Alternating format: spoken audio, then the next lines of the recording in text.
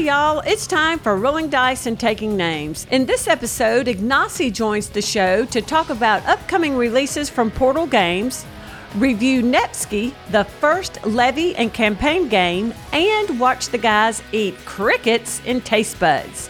Plus, Marty and Tony review the hot new expansion for Star Wars Outer Rim, Unfinished Business. Hello, welcome to episode 259 of Rolling Dice and Taking Names. You can't make old friends. My name is Marty. I'm Tony. And we have a very special guest today, all the way over from Poland. Hello, Ignacy Trzewiczek. It has been a while since we've had you on the show. Year or two, the time passed very, very quick. I think we're contractually obligated to have him on once a year at least. Maybe it's the case. I don't know. I haven't read the contracts in so long. I'm just happy he's here. He's doing well. Think of you often, man. You doing okay? I'm doing very, very okay. Thank you. Good, busy, happy. Yep. Oh, this is going to be so much fun. I'm babysitting my daughter's dogs and it's whining. Oh, make this stop. So far, the dog is super distracting me, and because I'm not native speaker, so I need to think about speaking in English and looking at your dog, and it is very, very difficult. I hope I will get used to that in upcoming minutes. Well, there's two of them. There's the one that's being a pain in the butt, and then there's the one that's being good right there over my shoulder. I see. He's the one, Marty. On the last podcast, I talked about the dogs. And the one in the back, the shepherd-looking dog, is the one that killed the bunny. It was a positive show, Ignacy. I listened to the show. I listened to the story with the blood all over the place. Very entertaining. Very, very gory.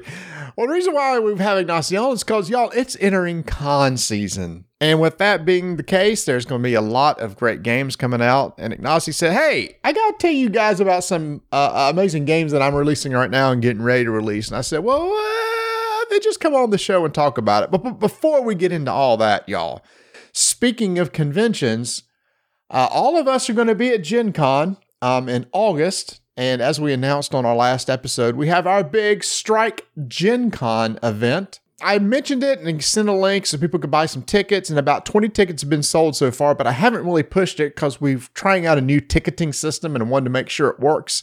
And it seems like it's working great. People have been able to order tickets, and we've been able to follow who's going to be coming and everything. So here's the deal, y'all. If you want to come to the biggest event at Gen Con on Thursday night at 5:30 in the old Spaghetti Factory, then you need to come out to the Strike tournament where we're going to be playing Strike. You will come in, either be on the team of Gladiators in Arena or Dice in a Bowl, and we're going to play in a tournament, determine the ultimate winner of whether we have to call it Gladiators in Arena or Dice in a Bowl for another year. You're going to get a meal out of this thing for just $25 per person. There's going to be prizes and giveaways. It is a lot of fun. Ignacy, you come as a special guest every year. I hope that you're going to be there again this year. I would love to be there, absolutely. Now, wait a minute. I can't remember. Are you Dice in a Bowl or Gladiators in Arena? So I would go for the Dice in the Bowl because I respect the game, but I really, really hate it. And I think it's stupid. However, I respect that. So I think the Gladiators in the Arena is far too respectful title for this stupid game. Wait a minute. Whoa. Okay. So here's the story. A few months ago, I got the training for my whole company. Like, we took all the employees to the fancy hotel to do the training sessions, meet with every employee, etc., etc. 2 days event, lots of training sessions. After the end of the whole training show, all the training session, most of my employees bought Strike game because one of the employees brought Strike, and in the night they were all playing Strike instead of Portal Games titles. So I sent people to learn Portal Games titles, to learn our catalog, to learn our designs, and they were playing to very, very late Strike. So yes, Strike is like a pandemic. Everybody wants to play it. Says the man who put out a game, Rattle Battle Grab the Loot. What was that? Didn't that include a bunch of dice rolling? Tocze? Yeah, don't be shaking your head. Yeah, he's saying, yeah, this is a podcast. Yeah, he does his own podcast and he's over there in communication with just nodding his head. Oh yeah, I think I don't know. I don't know. We should probably bring up that game. That's like bringing up Seafall to Rob Davio. You know, it's just some things you just don't want to talk about. Not all of them can be 100% successful. I mean, let's face facts. Here's another story. I was in Vegas on the year when we were releasing Rattle Battle Grab the Loot. I met with Z Garcia. I was very excited. And I told him that we are releasing a new game and the title is Rattle Battle Grab the Loot. And the face Z did when he heard the title was super fun because he wanted to be very American polite to me and not tell me that the title is super stupid. So he really struggled to tell me that, oh, that's nice. Chevy Dodd invented the title. So I'm taking credit for the bad game. Chevy Dodd takes credit for the bad title. Wow, that's just like under the bus. Chevy, man, he's going to appreciate that. Oh, that's hilarious. Well, hold on. Let me wrap back around and close up the whole Strike tournament loop. So here's the thing. You can go out to the website, buymeamoonpie.com. And right there, you'll be able to get tickets and also be able to support the show. And I just want to thank everybody who is already sponsoring the show. That we have different levels of support, $1, $5, which is basically paying for our mistakes. And my favorite level, the $10 grumpy level. Because I'm like, yeah, you're going to be grumpy if you're giving any that sort of money to us. So thank you to all those who have contributed to the show so far. If you don't want to do a monthly membership, you can just do like a one-time. It's kind of funny. It says, how many moon pies do you want to buy them? And you buy a certain number of moon pies as kind of a donation. So the site seems to be working well. It seems to be holding up, and everybody, it doesn't seem to have any issues with it. And we've had a lot of interaction with people on our Discord channel, which we'd love you to join our Discord channel. Portal has a very active Discord channel. They have a huge channel, a bunch of people going on, talk about different things over there. Discord's just kind of the way to hook up now and hang out. In fact, guys, all of us are using Discord right now because we couldn't get any other way to work this morning, which is why we're starting 30 minutes later than we thought we would. Moloch expansion in action. Always troubles. One more con, though, before we get into a bunch of Portal games. Ignacy, you're going to be sweeping through the U.S. in about a month or so, coming into the Dice Tower East down in Orlando, and you're going to spend some time there. I think Portal is an official sponsor of the event, right? Basically, the whole convention season started, and you can clearly see that. I just came back from Italy. I was at Play Modena, the biggest board game show in Italy. Then I was in France for Bruno Faiduti's Gathering of Friends. As we are speaking right now, my team is at UK Game Expo, presenting Gutenberg and Batman Everybody Lies. I have a 4 weeks break and I go to America, Dice Tower East. I'll be there presenting Batman, presenting Gutenberg, and I will have with me Brazil, one sample copy of Brazil to present at the show. And then I'm spending 4 weeks in America, traveling, meeting with fans in different cities. And I'm staying in America till Gen Con. So convention season in absolutely peak. COVID is getting back, hopefully, and we can finally meet and hang out and play games, and I really like it. And right after Dice Tower East, you're going to be coming up to Atlanta, Georgia, to hang out at the Southern Fried Gaming Expo, where I'll be going down there, and you and I will be hanging out, playing games. You're going to be doing a couple panels down there. Southern Fried Gaming Expo is a big convention that covers a bunch of different things. Mainly, it's a big arcade convention, and you like old arcade games, right? I want to discover them. I want to play them. Back then in Poland, we didn't have such stuff. Come on. Oh, okay. I didn't realize that. Oh, so there's not going to be a lot of nostalgia for you. It is discovery for me. So think about Poland in the 80s, Marty. It's yep. Yeah. Yeah, Russian tanks and that stuff, you know. Yeah, I understand. Do you like pinball? Yes, I played a couple of times pinball. It was in some of the pubs and bars in Poland, so it is more popular. So yes, absolutely. I'm going to play pinball. I'm going also to play arcades. I mean, there was some arcades. Like, it's not that no single, but it was absolutely not that popular as in American and Western countries. So just a couple of places had an arcade, and it was super awesome as well. So yes, I'm going there to have fun, play all these different items and devices, and hang out with the fans. So this is one of the stops when I will just I don't have a booth there. I don't have a stand. I don't have an actual schedule. But if the fans in Atlanta wants to meet with me, we will find a table, play games, chat, and have fun. And guess what, everybody? We actually have a membership that we're going to give away to Southern Fried Gaming Expo. If you want to attend, I have 2 tickets that we're going to be giving away. And what we're going to be doing is setting up a survey where you can go out and basically, what is your favorite arcade game, your favorite classic arcade game? And we're going to randomly choose 2 people to give away these passes to. And I'll get them out to you. I believe I can either mail it to you, or I believe it's a code that you can just use to enter in and claim and get a membership. Now, obviously, please don't sign up for this if you don't think you'll go. Only sign up if you're planning on attending, and you'll get a free pass to the event. It's 3 days of fun. It's a huge convention hall filled with arcade games and pinball machines. But aside from that, they're really building out their tabletop area, which is one thing I've been in charge of this year, is setting up panels. And Ignacy is going to be doing a couple panels. I'm going to be doing like a game show thing. Tantrum House is going to be doing something. So there's a lot of people that's going to be doing different tabletop-centric panels, from miniatures to RPGs and board games. And then there's just a whole open gaming area with a library, so you can come and just pick up a board game, sit down and play. And it's in the middle of this whole spot where they have these rooms where they have classic consoles, like Nintendo consoles, that you can go play. And what is going on over there, Ignacy? I can tell you exactly what he's doing. So he's rolling around in a chair, and he just let the cat out. Good job, Detective Tommy. Thank you. I've played enough detective. I know I've played enough detective. I can figure this out. I don't have to flip no freaking cards. I don't have to move anything. I know exactly what he was doing. That's my hilarious. head. So I got a couple questions here before you keep on your roll about giving out stuff that I now discovered. Thanks for the heads up on building a form so that people can enter this. I love how I find out things for the show. It's 3 fields, dude. Name, email address, and your favorite arcade game. Yeah, it's just 3 forms. There you go. So when are y'all going to be there? Thursday? I mean, it's July, 16th, 17th? When is it? The exact dates are July 15th, 16th, and 17th in Atlanta, Georgia. Okay, so are y'all both coming in on Friday? I will be there on Friday. Yeah, I am. Yep. So you're not going to be there on Thursday? Nope.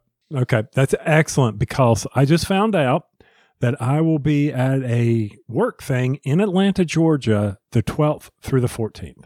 Well, then just stay 3 more days. You're there. I had already got something planned that weekend, but I'm just like, you got to be kidding me. Well, here's the thing, dude. We've known about this for months, so you could have planned to go. I could have planned to go, but you've got Gen Con, and you got me. I only go to 1 a year. I'm not like Ignacy. Ignacy, he's already in Atlanta. He's already there on the company's dollar, and all he has to do is just spend 3 more days over a weekend. He's not even taking any time off. I listened to the previous episode when Tony was explaining why he cannot play on Thursdays board games with you, so I guess he's not good with planning anyway. No, I'm good with planning. It's just stuff gets in the way. You are just planning not to play board games. I hear you. Okay. There you go. Why do I need to? That's just it. Marty can just play them all and talk about them, and I can just be the side comic relief. That's what I am. Oh my gosh. So we're going to be there then. And then I think Ignacy's going to be traveling up to Charlotte the next weekend. What? Yeah. He's going to come up in Charlotte. He's going to be hanging out here. And so maybe, Tony, maybe you'll come see him then. Oh, I'll definitely come see him then. Do I need to clean the guest bedroom? Nope. He's going to have the entire basement. He and his son are going to have the entire basement to themselves. Wait a minute. He's bringing his son? This is an episode of all discoveries. It's amazing. Tony, you will learn so much today. So wait a minute. Well, Ignacy, this is how this rolls. He just like he said, I gotta go check my email. Like, where's the invite for this invitation that we're recording? Well, it'll be in your inbox at 7:55. Okay, fine, I can do that. So as I keep getting more and more, he'll give me these little carrots, and the dog's licking her butt behind me and just distracted the part. I mean, I am off the rails. There, everybody want to see a view of this? Okay, for the podcast. Everybody, meaning us too. I'm Yes. fine, thank you. No need more. Okay. Okay, very good. So, okay, y'all are in the basement over there, so I need to make sure I drive over. I got to put that on the calendar. Okay, fine. Yeah, so anyway, so Ignacy's making this big U.S. tour of multiple conventions from Dice Tower East to Southern Fried Gaming Expo, all the way up to Gen Con to talk about all the amazing releases that's going to be happening, with the first being one that just came out that we've talked about, Batman Detective. So how's that going for you? Batman Everybody Lies, we just released yesterday a remix of different reviews. The one video that collects all the different reviews. Reviewers are happy, fans are happy.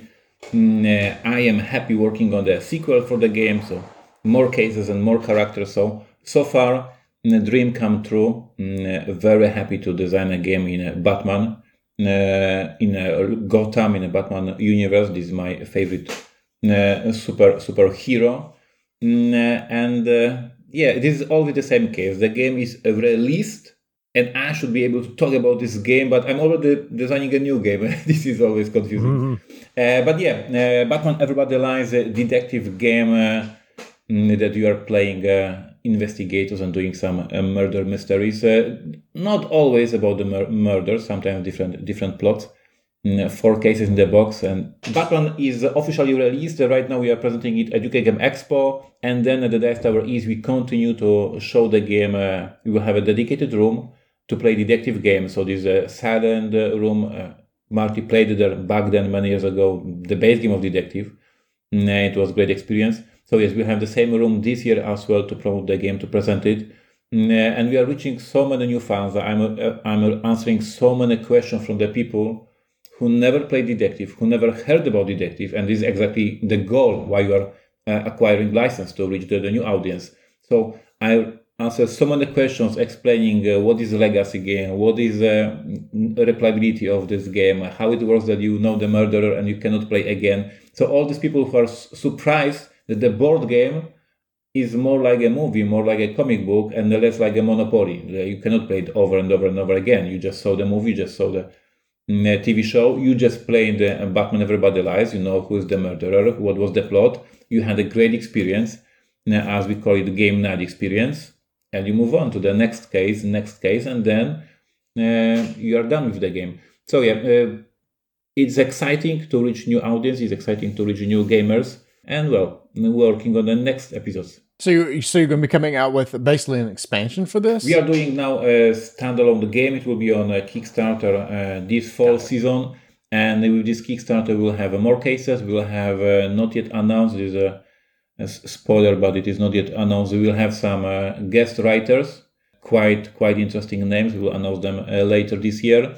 And we will have a bigger variety of different characters that you can play. So you can play as you will be able to play as a Batgirl, as a Nightwing, and all different allies of the Batman. So, for us, this base release of Batman Everybody Lies is like reaching this new audience, showing the game, showing the potential of the whole system, and then in the fall season we will say, if you like this base game, if you like this base experience, hey, here's a ton of new cases, ton of new characters. You can dive in, check out the Kickstarter. So this was happening this fall season. As I said, as I'm speaking, my team is working on these new cases. Do you get to do any other types of games with this license, or only the detective style games? We have signed a deal for story-driven games. I guess I could try to stretch this license to do like a game book versions or something like that. But we have a working system. The system works perfectly well. With Batman, we added, as you guys know, these secret goals mechanism that each character has some personal agenda, which is super cool. And I don't think that we need to discover like brand new engines, brand new rules. Like Detective and Batman make so much sense that we are not going to stretch this license. We will just go with more stories, more cases. So yeah, but basically the context is about the story-driven games. So I got a burning question here, and you don't have to answer it, and you can, as a matter of fact, just shun me and say I'm not going to. And do you ever get to play as Batman? Yes, in the Kickstarter, yes.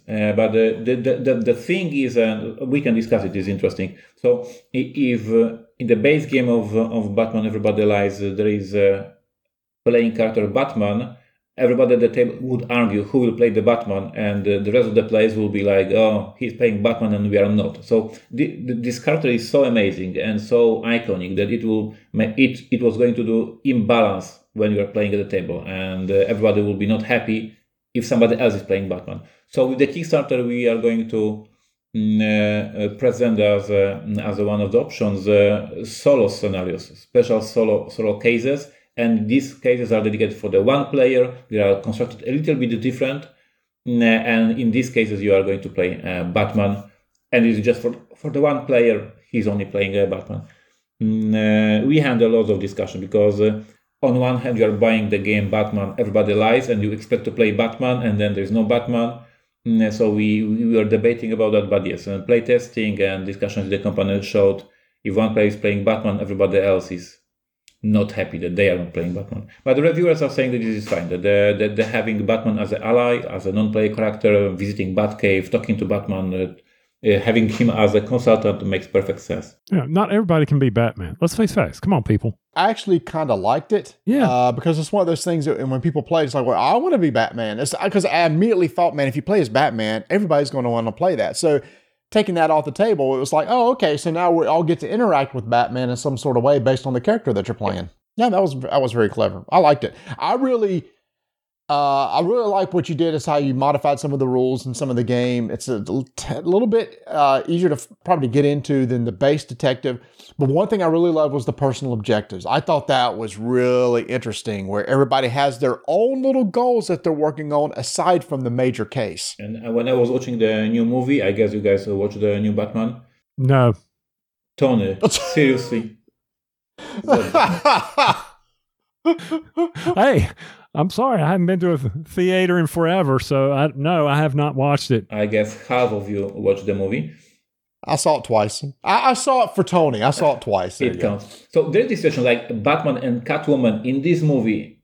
They have this one goal, but there's so many scenes when Catwoman says to Batman, oh, no, I'm not doing that. And she does something completely different because she has her personal agenda. And I was watching this movie and this is exactly my game. This is what we did in our game, the Batman and Catwoman working together. But there's so many situations when she says, no, I'm not doing that. Get off. And she's doing something completely different.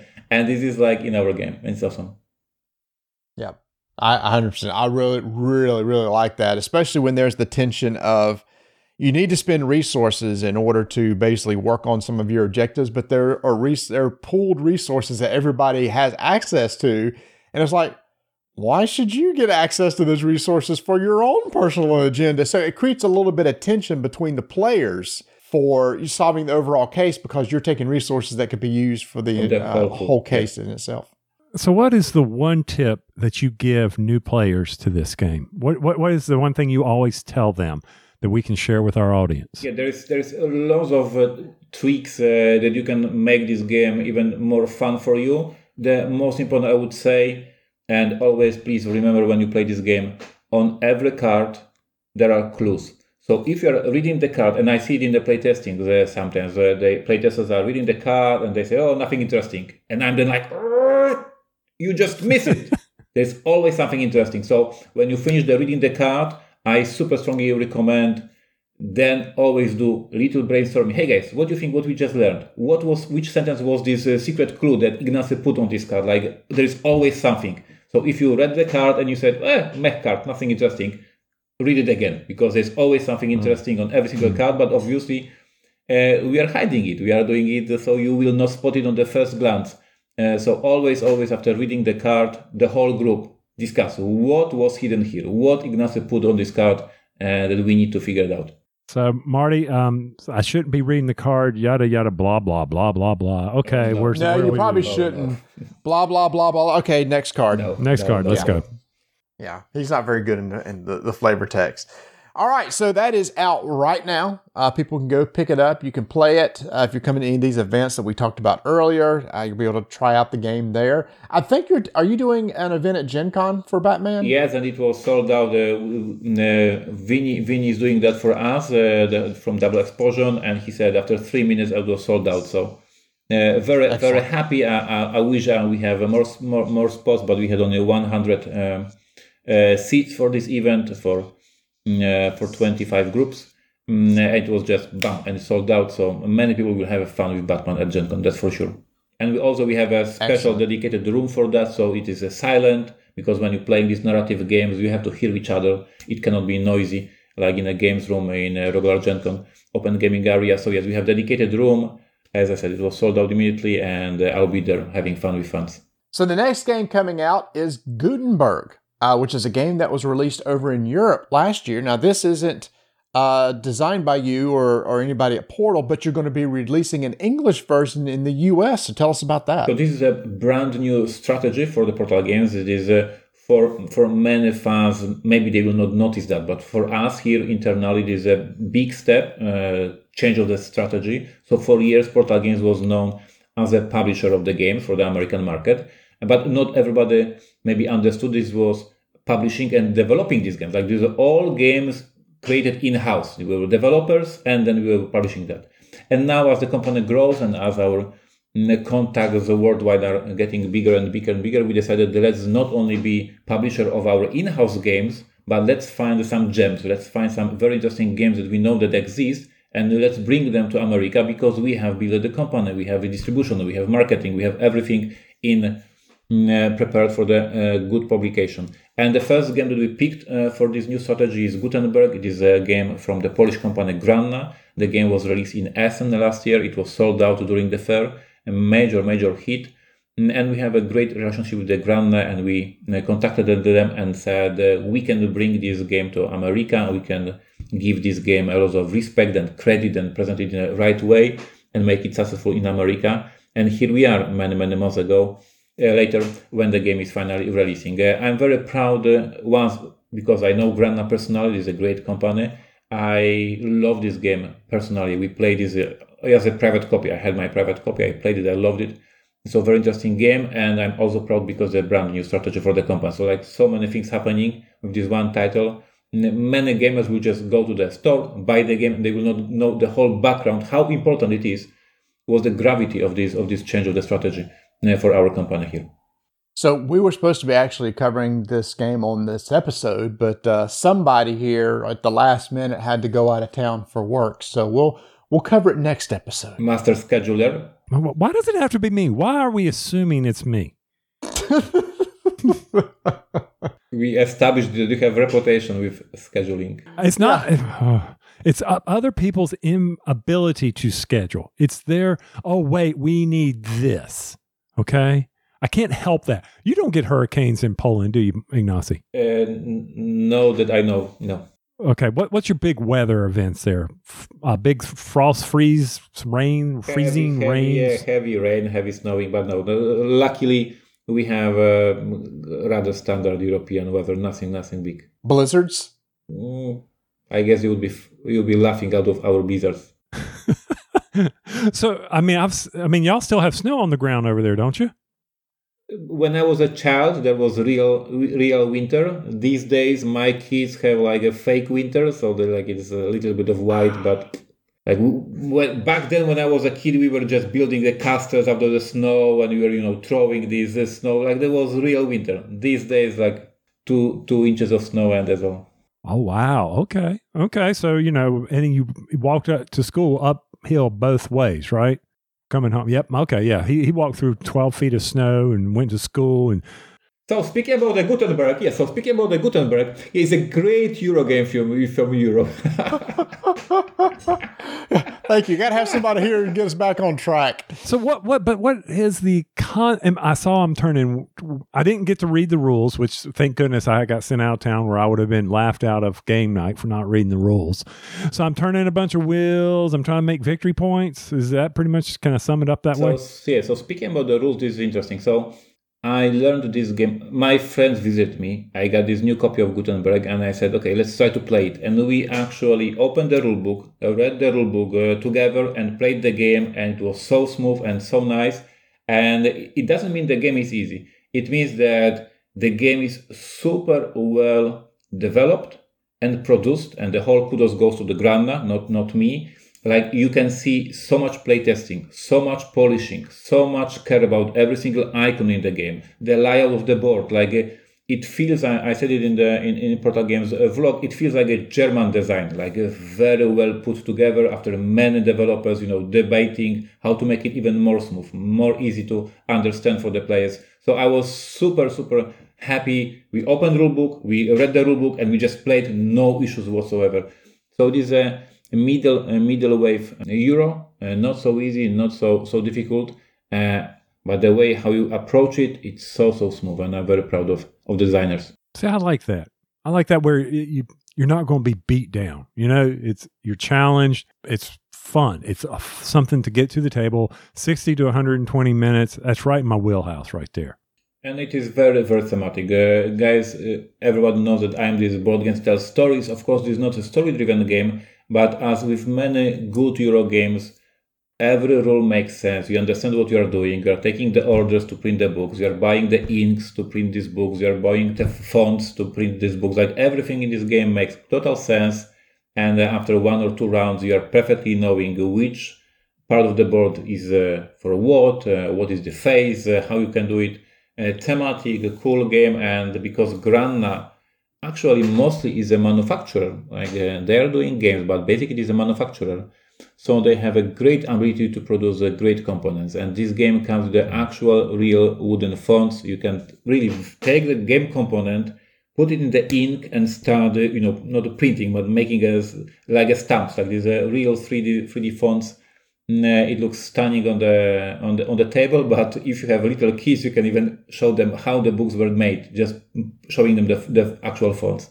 And so we have a great package. It's a great game, smooth, with a couple of nice twists. I will not dive into it because, of course, it is difficult to understand the mechanics without seeing the components. But there's a couple of nice twists. But the most amazing game about this game is you sit, you understand, you enjoy, you play. No browsing rulebook during the game. Oh, love it. So I'm confused. I'm on the, by the way, head over to portalgames.pl for all your information. That's portalgames.pl. Just want to get that in there. Portalgamesus.com. I can go to both, can I? You can go to portalgames.pl/en, or you can go to portalgamesus.com. Yeah. Is the problem ours on the URL links, or is it yours? Our official URL is portalgamesus.com, and the other one, portalgames.pl/en, is a long story. Okay. The bottom line, I never trust coders because they always tell me something that is super confusing and makes me mad. So I'm over here and I'm on the Gutenberg page, and it says, this game's for you if you love stunning components. Okay, I do. It's not for you if you like killing monsters. Okay, now I'm confused. Is it for me or not for me? You love strong theme in games. I do. But it's not for you if your group has 5 or more players. Okay, so that's good to know. I generally don't. So yeah, okay, this game's for me. I'm liking this. And I like Euro games. Yes, we are making these small, I would call them little cell sheets with information why you should have this game and why it is not. So this is not Ameritrash game, and no miniatures, no killing monsters, that's for sure. But if you like a good German design, this is maybe your pick for the summer. Well, speaking of picks for the summer, you have another game that you're going to be bringing us at Gen Con, which I am super excited about just by seeing the pictures, because I think the art and everything looks amazing. Tell us about that. Brazil from the Brazilian publishers and Brazilian designer. This game was on a Kickstarter, and it's the same situation like with the Gutenberg. It is not a game developed by us, but we found it, we spotted it, we played it, we loved it, and we contacted the publisher and said, hey, we can bring this game to North America. This is an amazing game. What you say? And they said yes. And here we are with this contract for the game Brazil.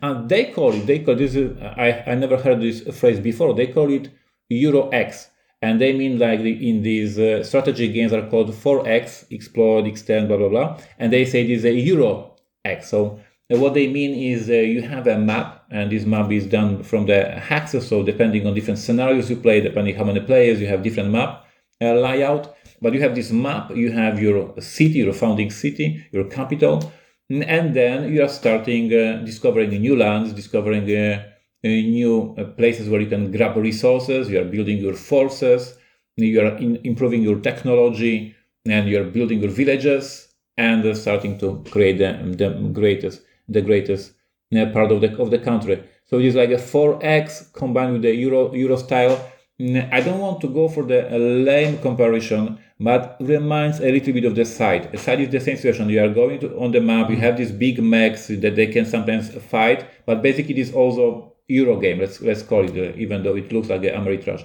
So this is quite the same situation. It's a Euro game, you are getting victory points for almost everything, like for your goals, for your buildings that you build, for the battles you want, ton of way to get victory points. But the feeling is so much more Ameritrash because you are building these cities, because you are discovering new lands, because you are fighting somebody over the board. So great package. As you mentioned, the artwork is mind-blowing.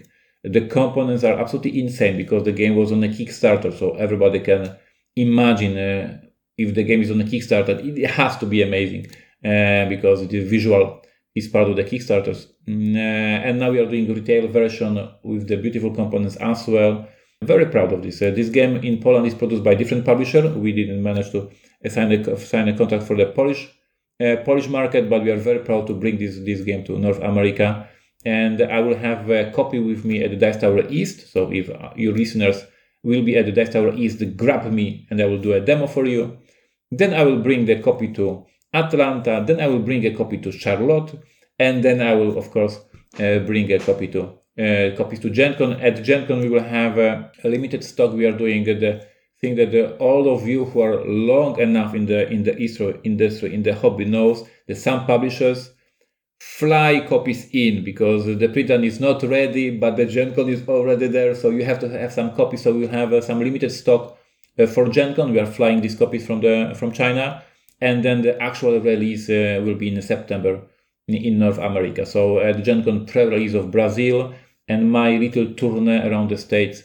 If you grab me at some point, you will play Brazil. I'm playing. When they pitched Euro X, 4X plus Euro, I was like all in. That is a awesome description of a game. It's like for longtime gamers, you get what they're trying to convey with that name Euro X. I really want to see if it plays out that way. Yeah. You have all these basic actions that you are buildings. You are gathering resources. You are upgrading your buildings. You are building your army. You have all the things that we know from 4X games, but then it is designed by the Euro designer. Like so everything makes super sense. It is not on a random die roll, but with the different things. So I think that America is a perfect market for this game because it has a lot of theme, but also has these modern, amazing rules. So I'm looking forward for the first initial demos of the game at the Dice Tower East, and hopefully the word will spread out around the convention and then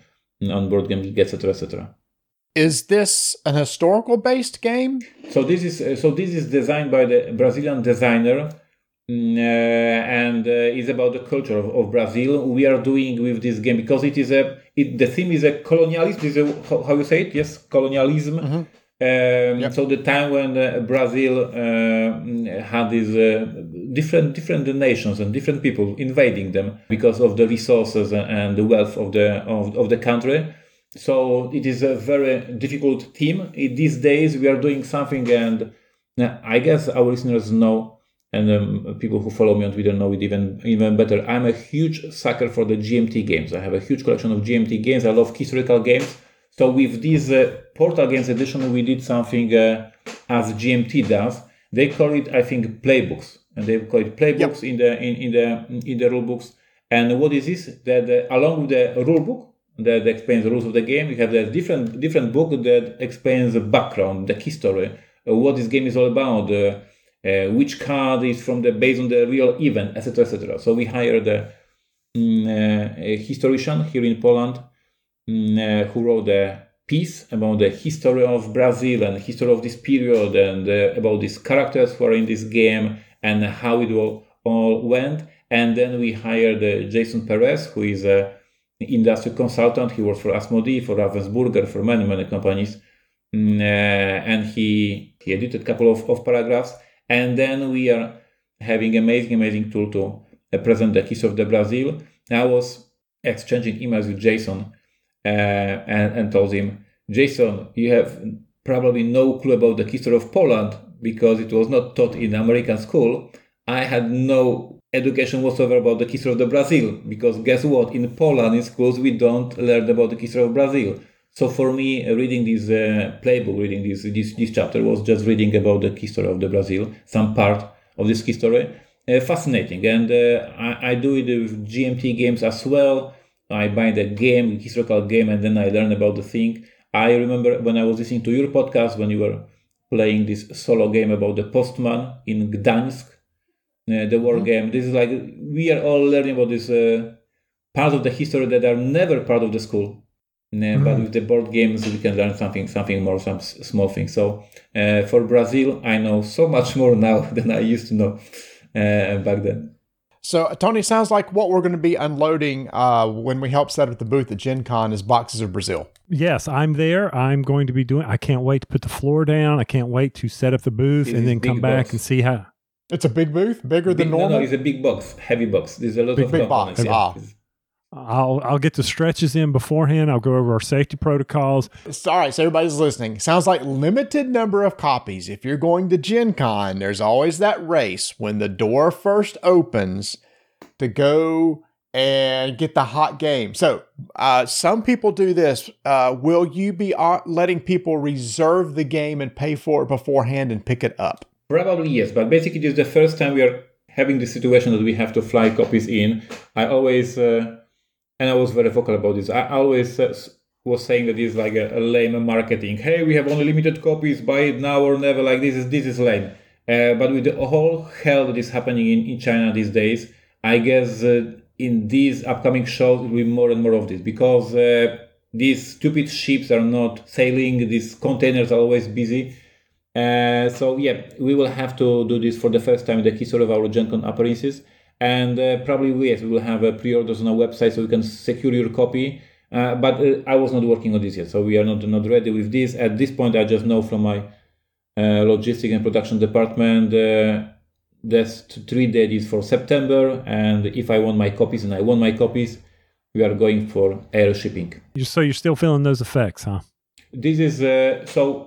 This week, the manufacturer who is doing Robinson Crusoe Collector's Edition finally started working full time, because for the past 4 or 5 months they were closed partially due to the COVID.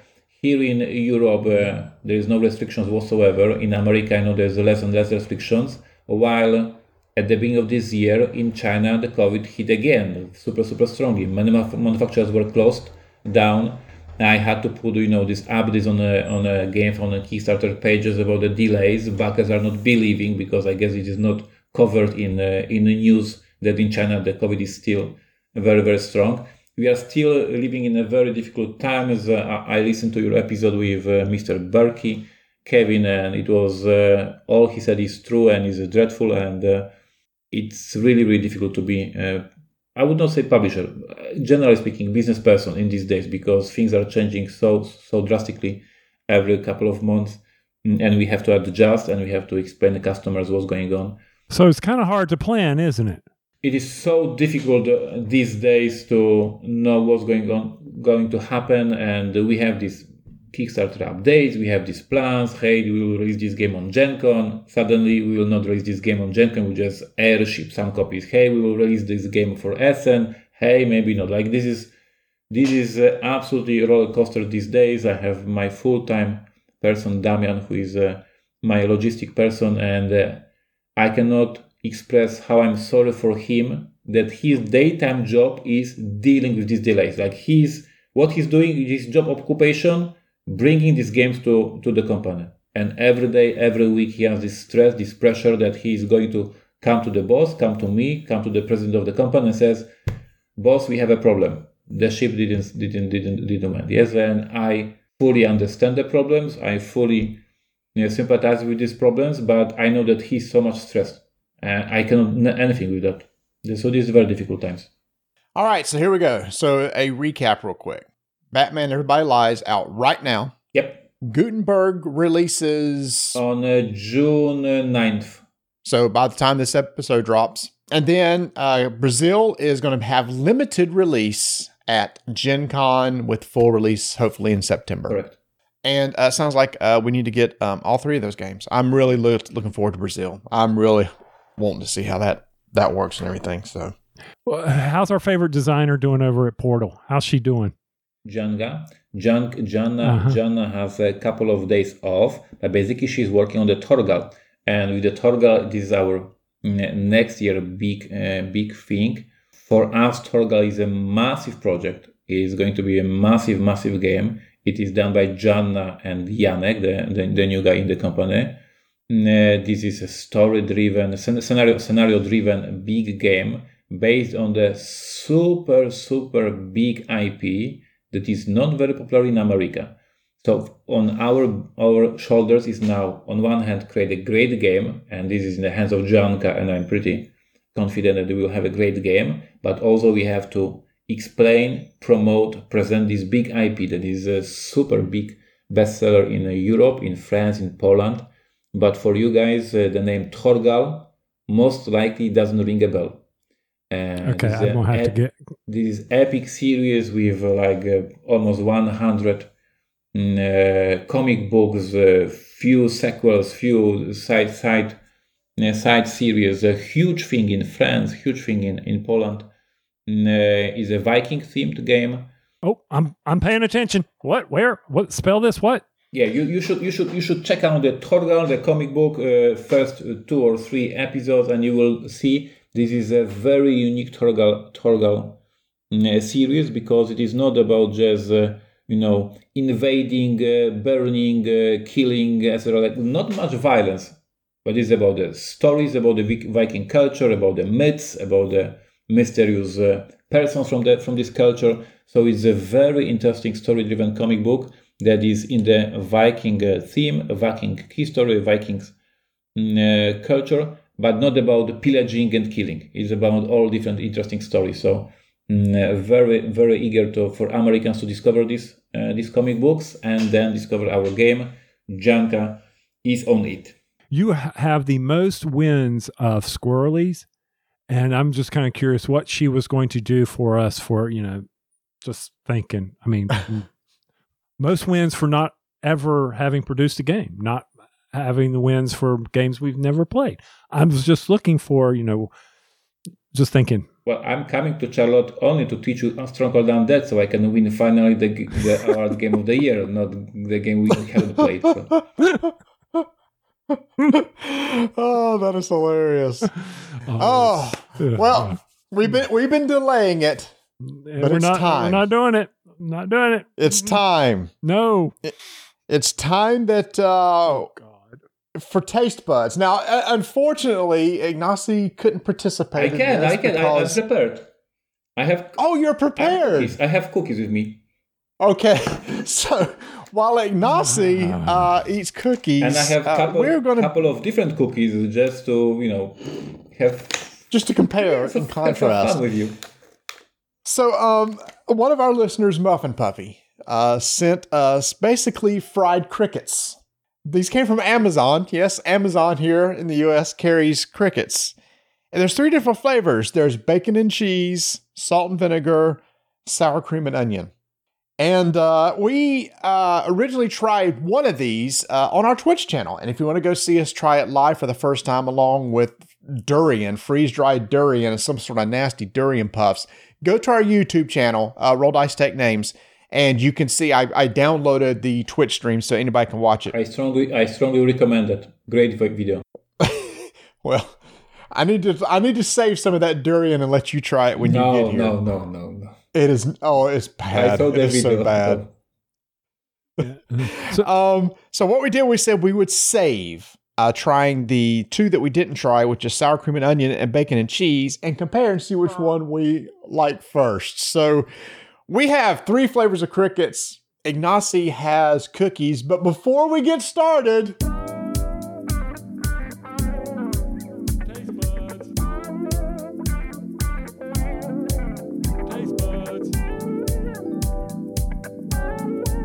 Taste buds. 2 incredible stars.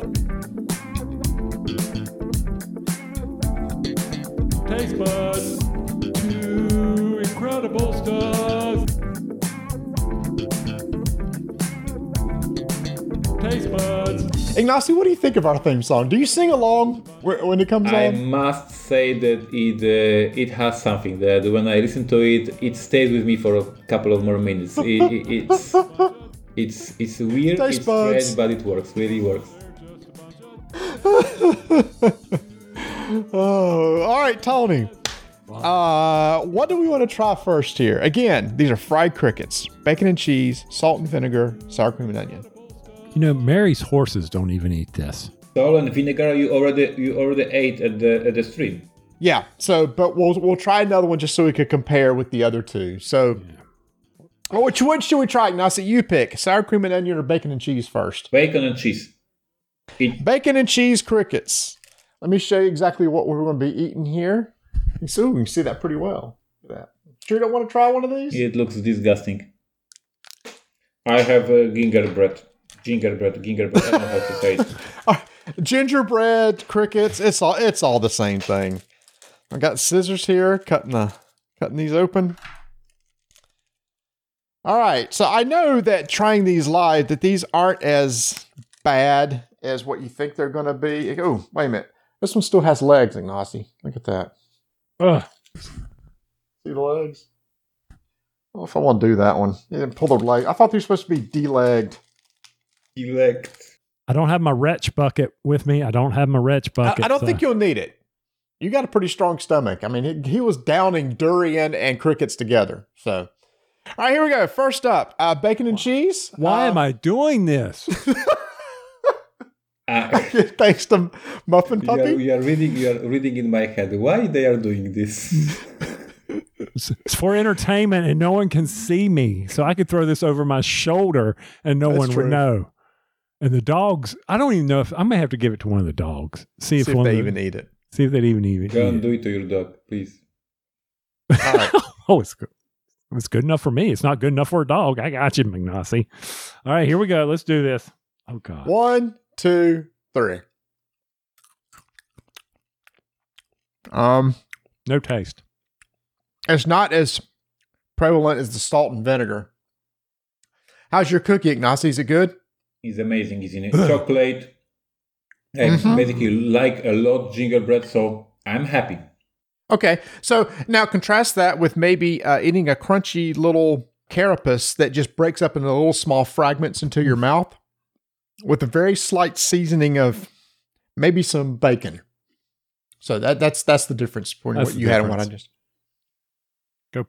Go grind this up and put them on Donna's eggs this morning. So I have a question. So these crickets that you are eating, you are doing this for entertainment, but why other people are buying that? Like, what's the actual purpose of this thing? That there are actually people who are actually eating it? You know, that is a very good point. Obviously, this is being sold and marketed and packaged and everything, so there must be buyers out there that like these things. Like people are buying it for the prank, for the joke, or this is like somebody who really loves it Yeah. and eat it for the breakfast. Like, Both. I would say that, you know, we talked about this in that episode where it's like, you know, this is going to be the world's next food source. but in China or in different countries, like not in America, like not in Charlotte, that you have a person in your in your job that is eating crickets. No, I mean, they may be doing it under the table and I don't know about it. I mean, you know, I'm not going to judge them for this. I mean, it's a food source. I mean, maybe I meant to ask Mary this about would eating crickets be on a vegetarian's menu? I wouldn't think so. I don't know. Too many questions. Research that for me, Ignacy. I'd appreciate. Yeah, I mean, so why are we? Yes, if for entertainment for us, but for what? Why would other people be buying this? I have no earthly idea other than it's a joke, it's a prank. They want to challenge people. It's like Marty and Jamie doing this hot sauce stuff. Why would anybody want to eat all that hot stuff? I don't understand. It's not me, but for others, it is. Why did people enjoy cookies? Because they are good. Well, that tastes good. All right. So next up, sour cream and onion. Okay, if I have to. I've already eaten one. Oh, God. Sour cream and onion. This is at least this smells like sour cream and onion. What's your favorite flavor of potato chip, Ignacy? Salted, with the salt. Salted, just regular salt. Okay. Okay. But my wife Mary hacked the system, and she buys the potato chips with a very weird, strange taste, and I don't eat them, and she eats the whole package, and this is unfair. As it should be. As it should be. All right, I'm ready. All right, here we go. Sour cream and onion. Oh, hold on. What cookie are you going to be eating this time? Now I have a cookie with a white chocolate. I got it from my fans this week. So white milk chocolate, very good. Oh, nice. Yeah, much. Okay. So sour cream and onion cricket versus a white chocolate cookie. All right, 1, 2, 3. I taste the flavor of sour cream and onion more. Here's the thing. Try to explain what eating a cricket is. There's not much there. It's like a crunchy, almost maybe like a burnt, puffed Cheeto or something. Like there's the consistency is just like I don't even know. There's nothing on the inside. It's literally just the shell. It's a shell. It's like a crunchy shell, and then it kind of just disintegrates in your mouth into little bits. So how much of these crickets you should eat to actually feed yourself? It has nutritional facts on the back. You would need a lot. I mean, like this one serving is 4 calories with barely protein. This whole box of crickets is just 4 calories. So look, hey, if you're looking for a low-cal diet, crickets. There you go, crickets. All right, so Tony? Yeah. Between the three, which do you like the best? I'm going to have to go with the salt and vinegar was probably my favorite. Me too. I'll go salt and vinegar, then I'll probably go sour cream and onions and bacon and cheese.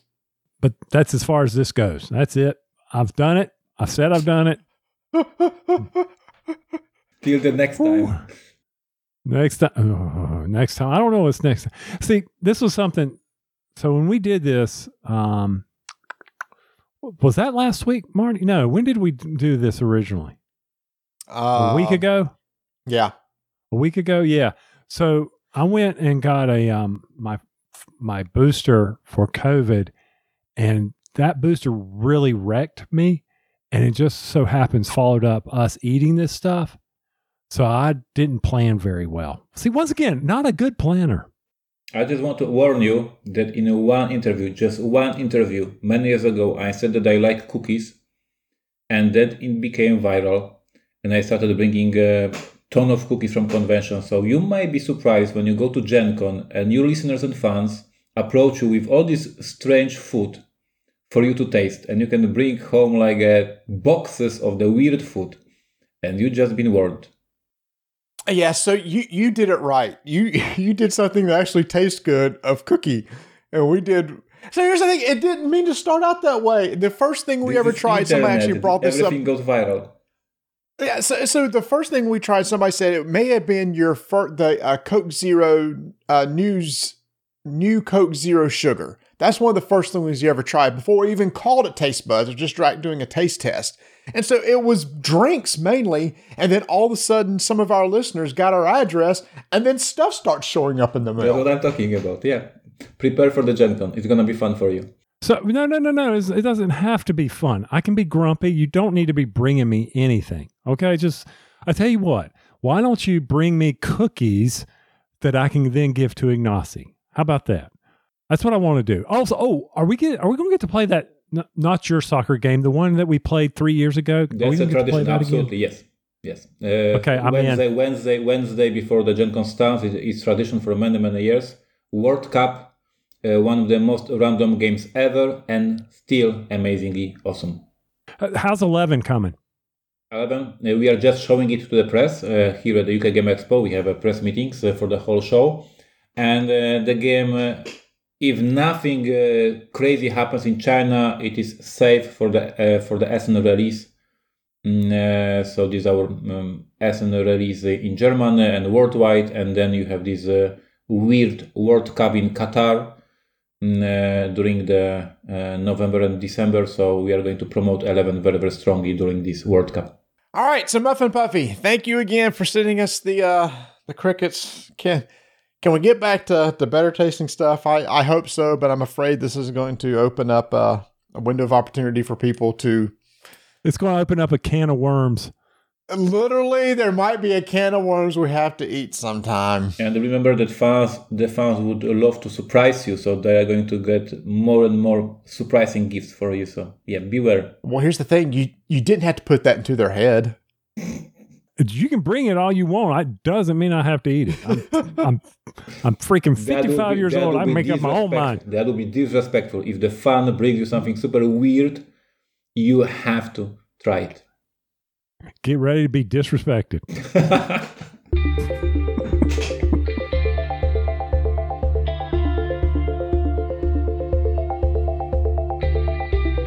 Tony, I don't know about you, but it seems like every week there's some special promotion or big deal that Miniature Market is running, and it just comes out of the blue. It's not like they announce, hey, in a few days we're going to be running this massive sale, or give a huge percentage off on miniatures or card sleeves or RPGs or all these games. It just drops. And then if you aren't fast with your fingers, those games that you might be interested in may be gone, because once those sales pop up, and they give you, typically for a big sale, they'll give you a spreadsheet, an Excel spreadsheet that you can download and quickly sort and find the game that you want. You got to be quick back over to their site and grab it, or they will be gone. It just seems like they're all the time running huge deals. Absolutely. 10 a.m. is when it seems like it hits on 10 a.m. on Tuesday. Just me. That's what I'm thinking. Maybe it could adjust Mondays or whatever. But also, Marty, I don't know if you've noticed that Miniature Market is also expanding their warehouse. I don't know if they've knocked out a wall or whatever, but they have been putting in puzzles. And you know, Donna and I love our puzzles. So I'm always saying, ooh, what's this puzzle they're advertising? These 4D puzzles. They've put in a lot more. Oh, just the other day, there were all these dice sets that were on there. All kinds of products. They seem to be expanding what they want. Always have the cheapest prices that you can find on the internet. And if you can't, be sure to put in for a price match. You might get lucky and they'll consider matching that price if they can find it as well. But I agree with you, Marty. They always have a great sale going on over there. Speaking of which, I just saw that OP Games later this year is releasing a 1,000-piece Mario puzzle that I thought looked cool. And I was going to point it out to you to see if you had any interest in it, because it looked like a really cool puzzle that they were releasing. Anytime a puzzle comes out, we're always interested in it. That's it. You just need to stay up to date on stuff that's going on over there. And around every holiday, they're always doing big sales. They did one big one for Memorial Day. More than likely, they'll do one for July 4th. And with the con season right here, they got to make some room for all these new games that are coming out. So I can expect some probably big sales coming up from them. So to keep up to date with them, go join their newsletter, follow them on Twitter, Instagram, and head over to miniaturemarket.com.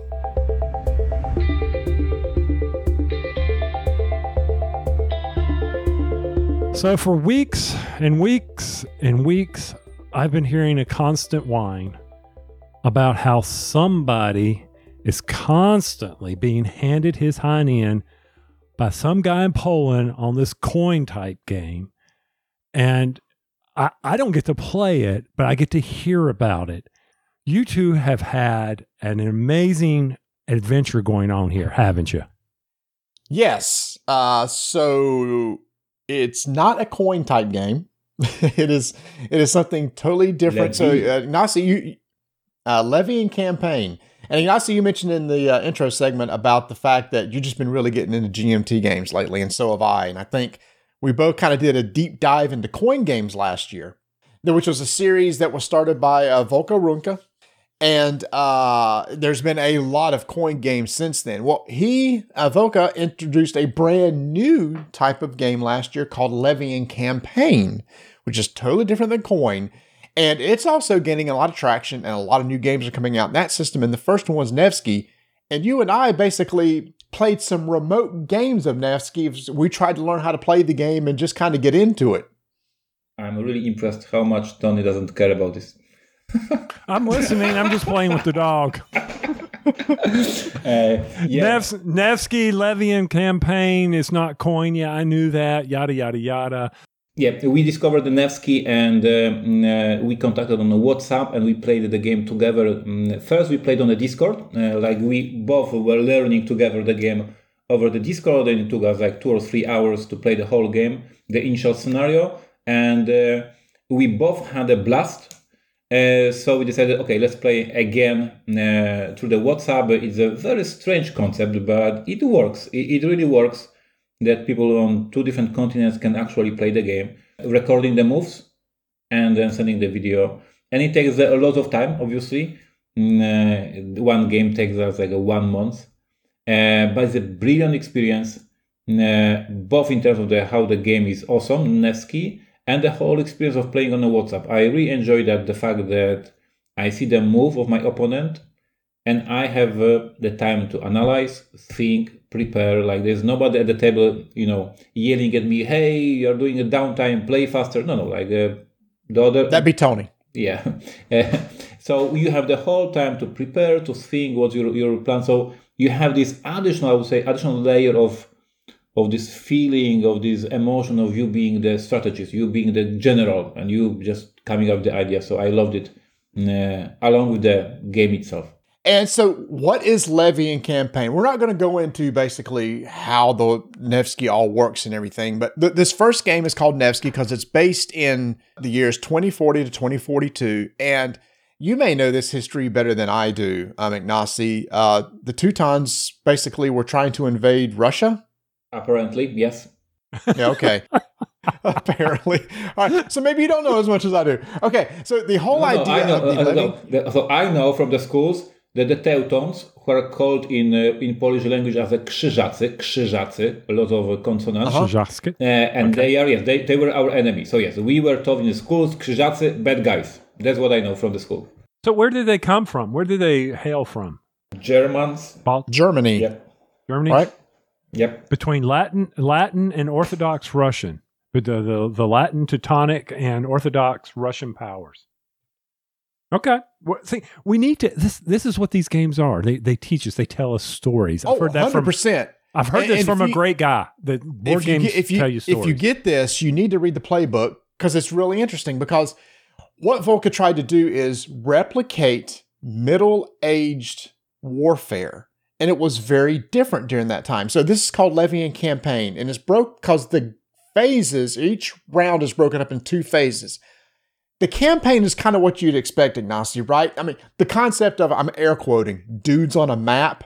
You've got military forces that are moving around an area. You may run up upon your foe. You're going to line them up. You're going to roll some dice to have different strengths and everything like that. You're going to take some damage, etc.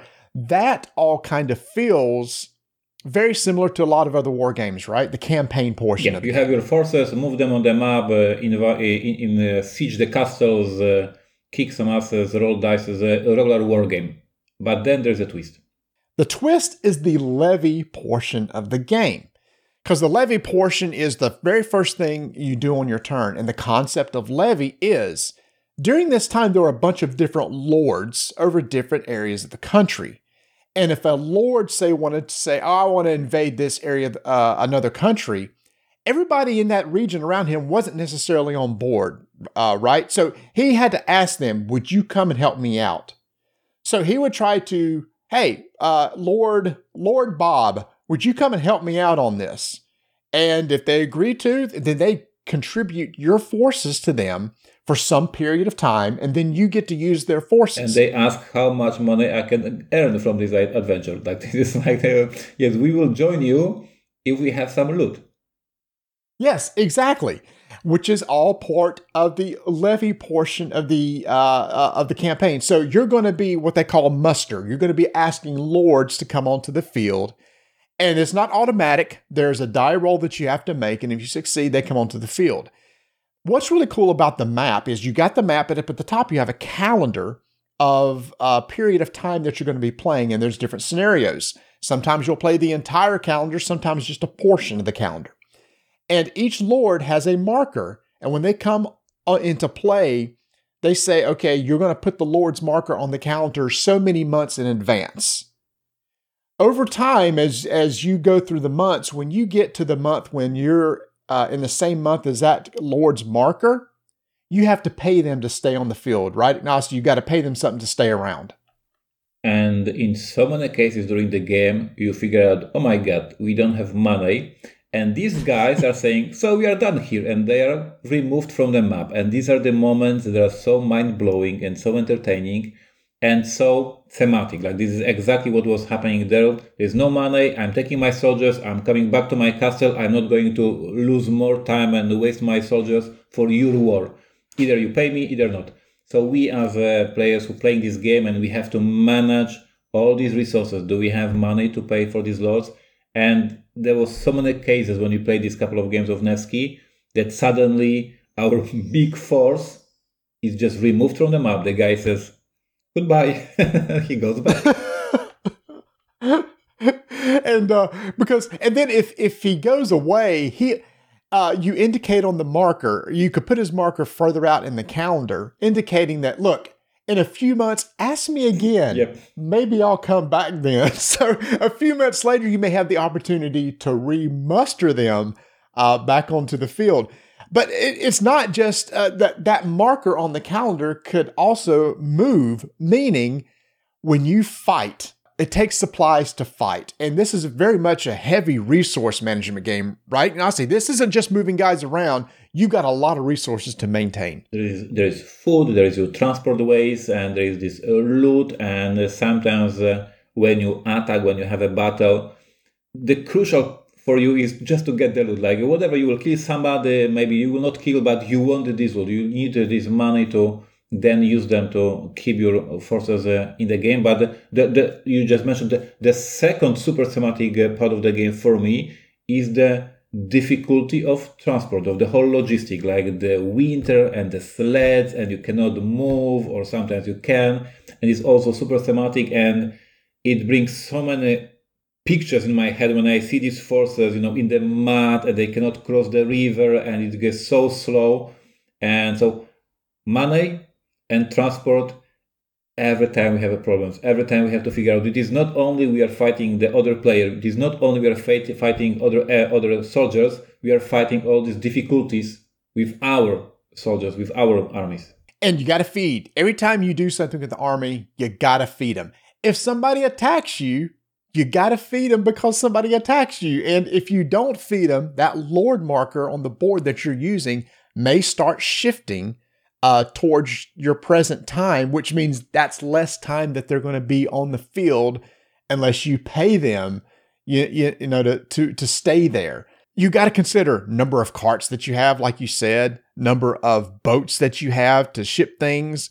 In this particular Nevsky, like you mentioned, in the winter, everything freezes over, so you don't use carts or boats anymore. You just use sleds. But during the wintertime, you get to make less moves. And I think this is extremely interesting too. So during the whole levy portion, you're going to draw some cards. They're called the Art of War cards, which may be event cards that you can play or conditions that stay in play the entire game. You can pay to keep people around. You can muster new lords. Each lord has forces. They have artillery, they have cavalry, they have foot soldiers that you can muster to put them into play. And then when you move into the campaign, I think this is the interesting part. Depending on the time of the year, you do your planning campaign where you may have, hey, during this campaign, you only have 6 turns in this campaign that you can make with all the lords on your board.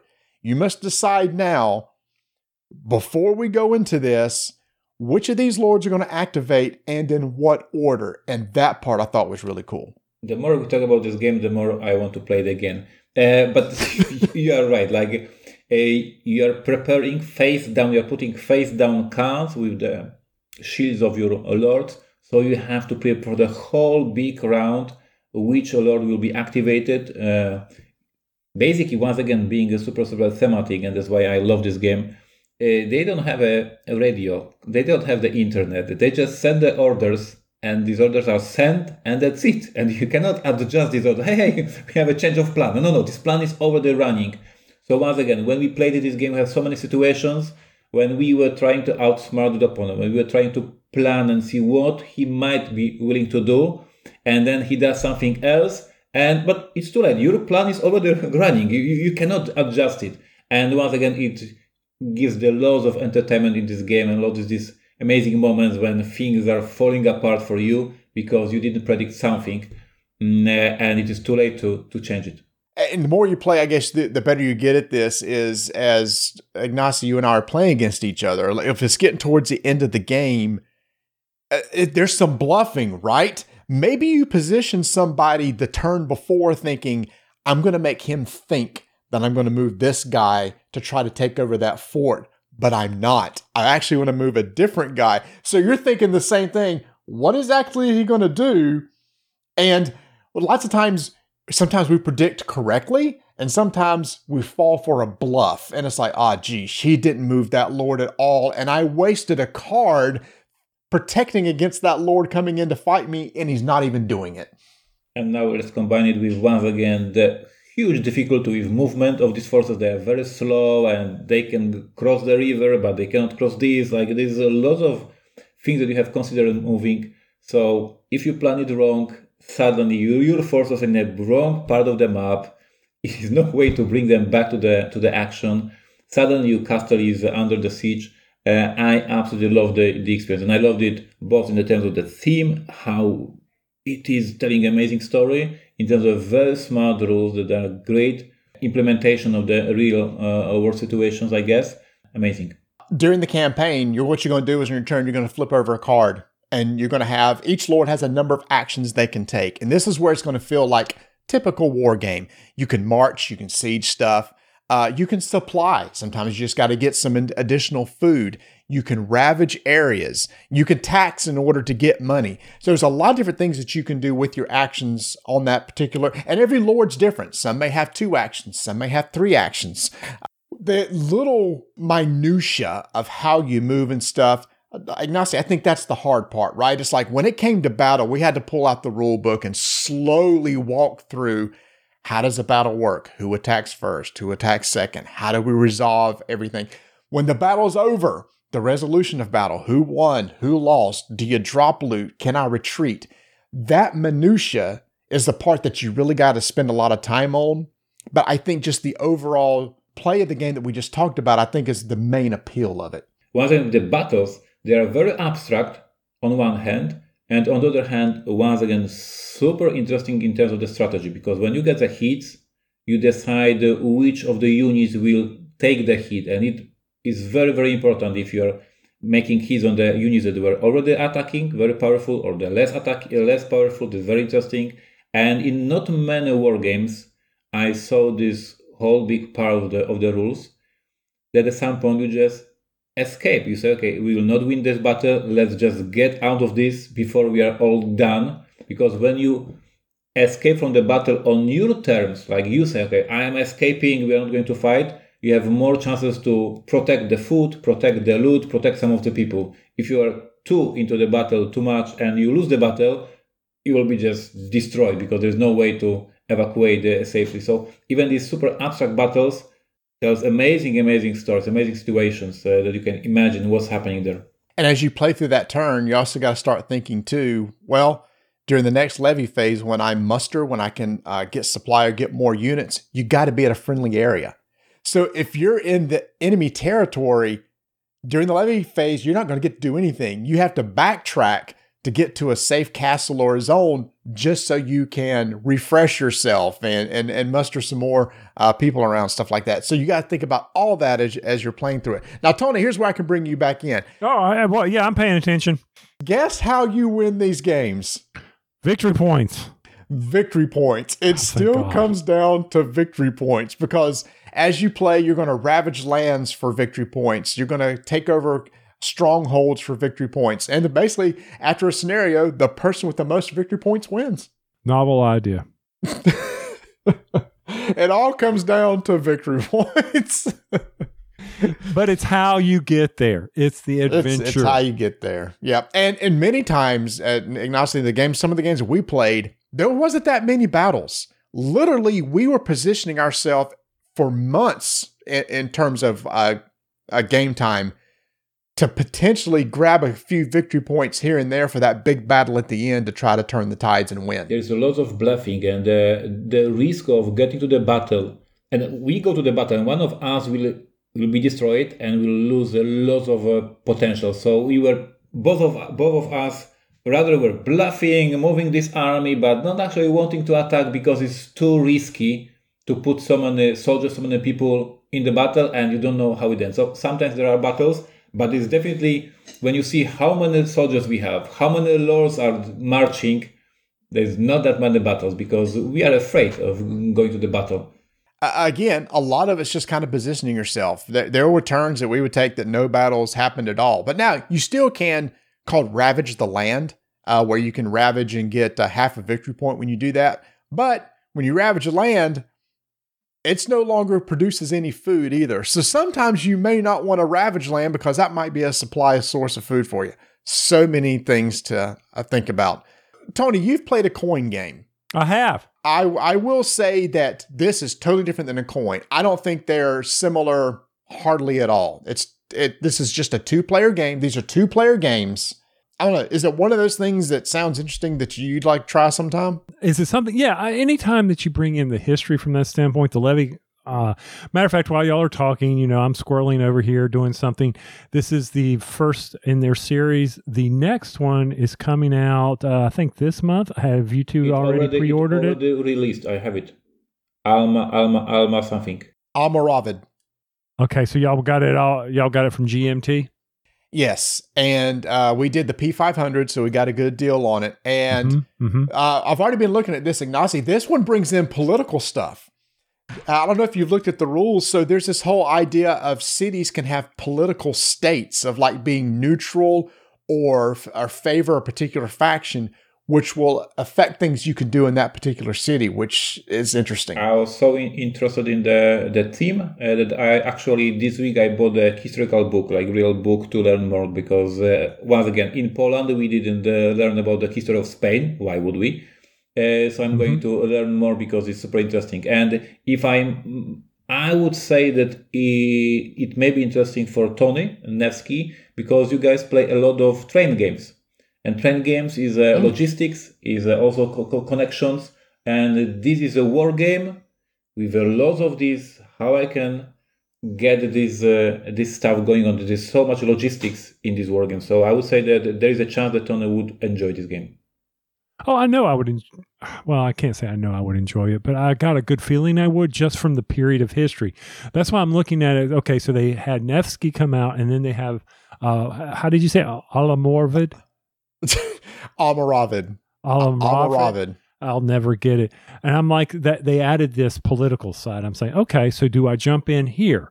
I mean, it's on pre-order at Miniature Market right now. So I don't know what y'all paid at the P500, which is a great deal, I'm sure. 50 for me it's $50 or $55. It wasn't a lot. Yeah, and then shipping, of course. So I'm looking at Miniature Market. Poland is amazing. How much is it at Miniature Market? $63. Okay, that's not bad. So it's about the same ballpark. One that they're working on this. They are working on right now. 10. 10. They're working on 10. I was going to say, but one of them's called Henry. Which is supposed to be a very small scale down, very small map, a lot fewer lords. Henry's supposed to be like the intro to levying campaign. So that'll be the one that y'all want to look out for too. So, and in fact, Ignacy, in your magazine, your Portal magazine, one of the first that you came out, you listed your top games of 2021. What was your number one game? My number one game was a Nevsky. I was absolutely obsessed with this game. Really, really, really. And because on top of these super interesting rules, the theme of this game reminds me a lot the role-playing game campaign I wrote and published here in Poland. It was called Winter Soldier, I would think, something like that in English. Anyway, it was an unofficial campaign for Warhammer role-playing game. It was about a unit of soldiers fighting in the winter against the goblins and orcs, etc., etc. So the theme of this game, marching through the Russia in the winter and trying to invade Russia with these Teutons, worked perfectly well with the whole months of my work with this Warhammer unofficial campaign. So I had this additional layer of fun, seeing all these places and events. So yeah, for me, game of the year, absolutely. And it was very strong also for GMT. I saw in the interviews Folco saying that it was surprising hit for the company. Like the team, let's face it, is a super niche team.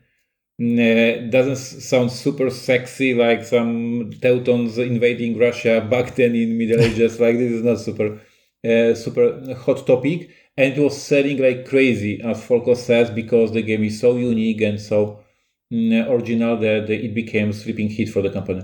And so just like how Coin is taking off, Levin Campaign is going to take off. Now, Volka's not doing all 10 of these. He's done the first 2. But like in Coin Games, other people can come in and basically use that system. He's a consultant. Who can help them out. Yep. And he's the consultant for him. So go check out. There's a bunch of different themes and stuff coming on. 2 are out now. Like I said, the one we just talked about, Almoravid, takes place in Iberian Peninsula in Spain. It's basically Christians versus Muslims. It's during that time period and the struggles that they have with each other.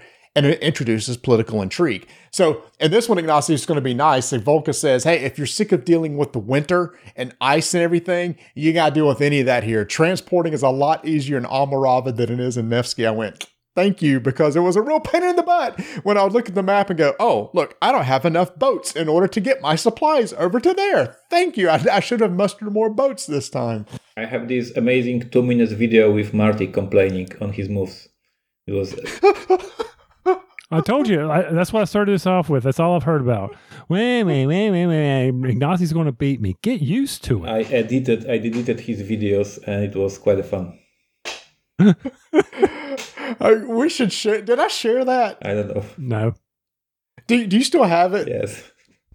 Okay, send it to me. I'm gonna share it after this episode. So now that we've talked about it, we could share. Send it out to me again. I'll put it on the YouTube channel. And it's just a quick clip of me basically complaining over the course of the campaign, which was so much funny. So y'all, so which one do you want me to buy? Which one do I need to buy? Man, I haven't played Almoravid yet. But you've played enough games with me to know what my history, thought process, what I enjoy. Is it the logistics side of it, or is it going to be the political side of it? Well, here's the thing is, Almoravid still has the logistics side of it. That doesn't go away. It's just that you haven't got to deal with 3 different types of transport, which is nice. Mm-hmm. Why would you need to buy the copy? You are going to play on WhatsApp with Marty? Can you just visit him and play on his copy? He lives an hour away. That's very, very, very huge distance.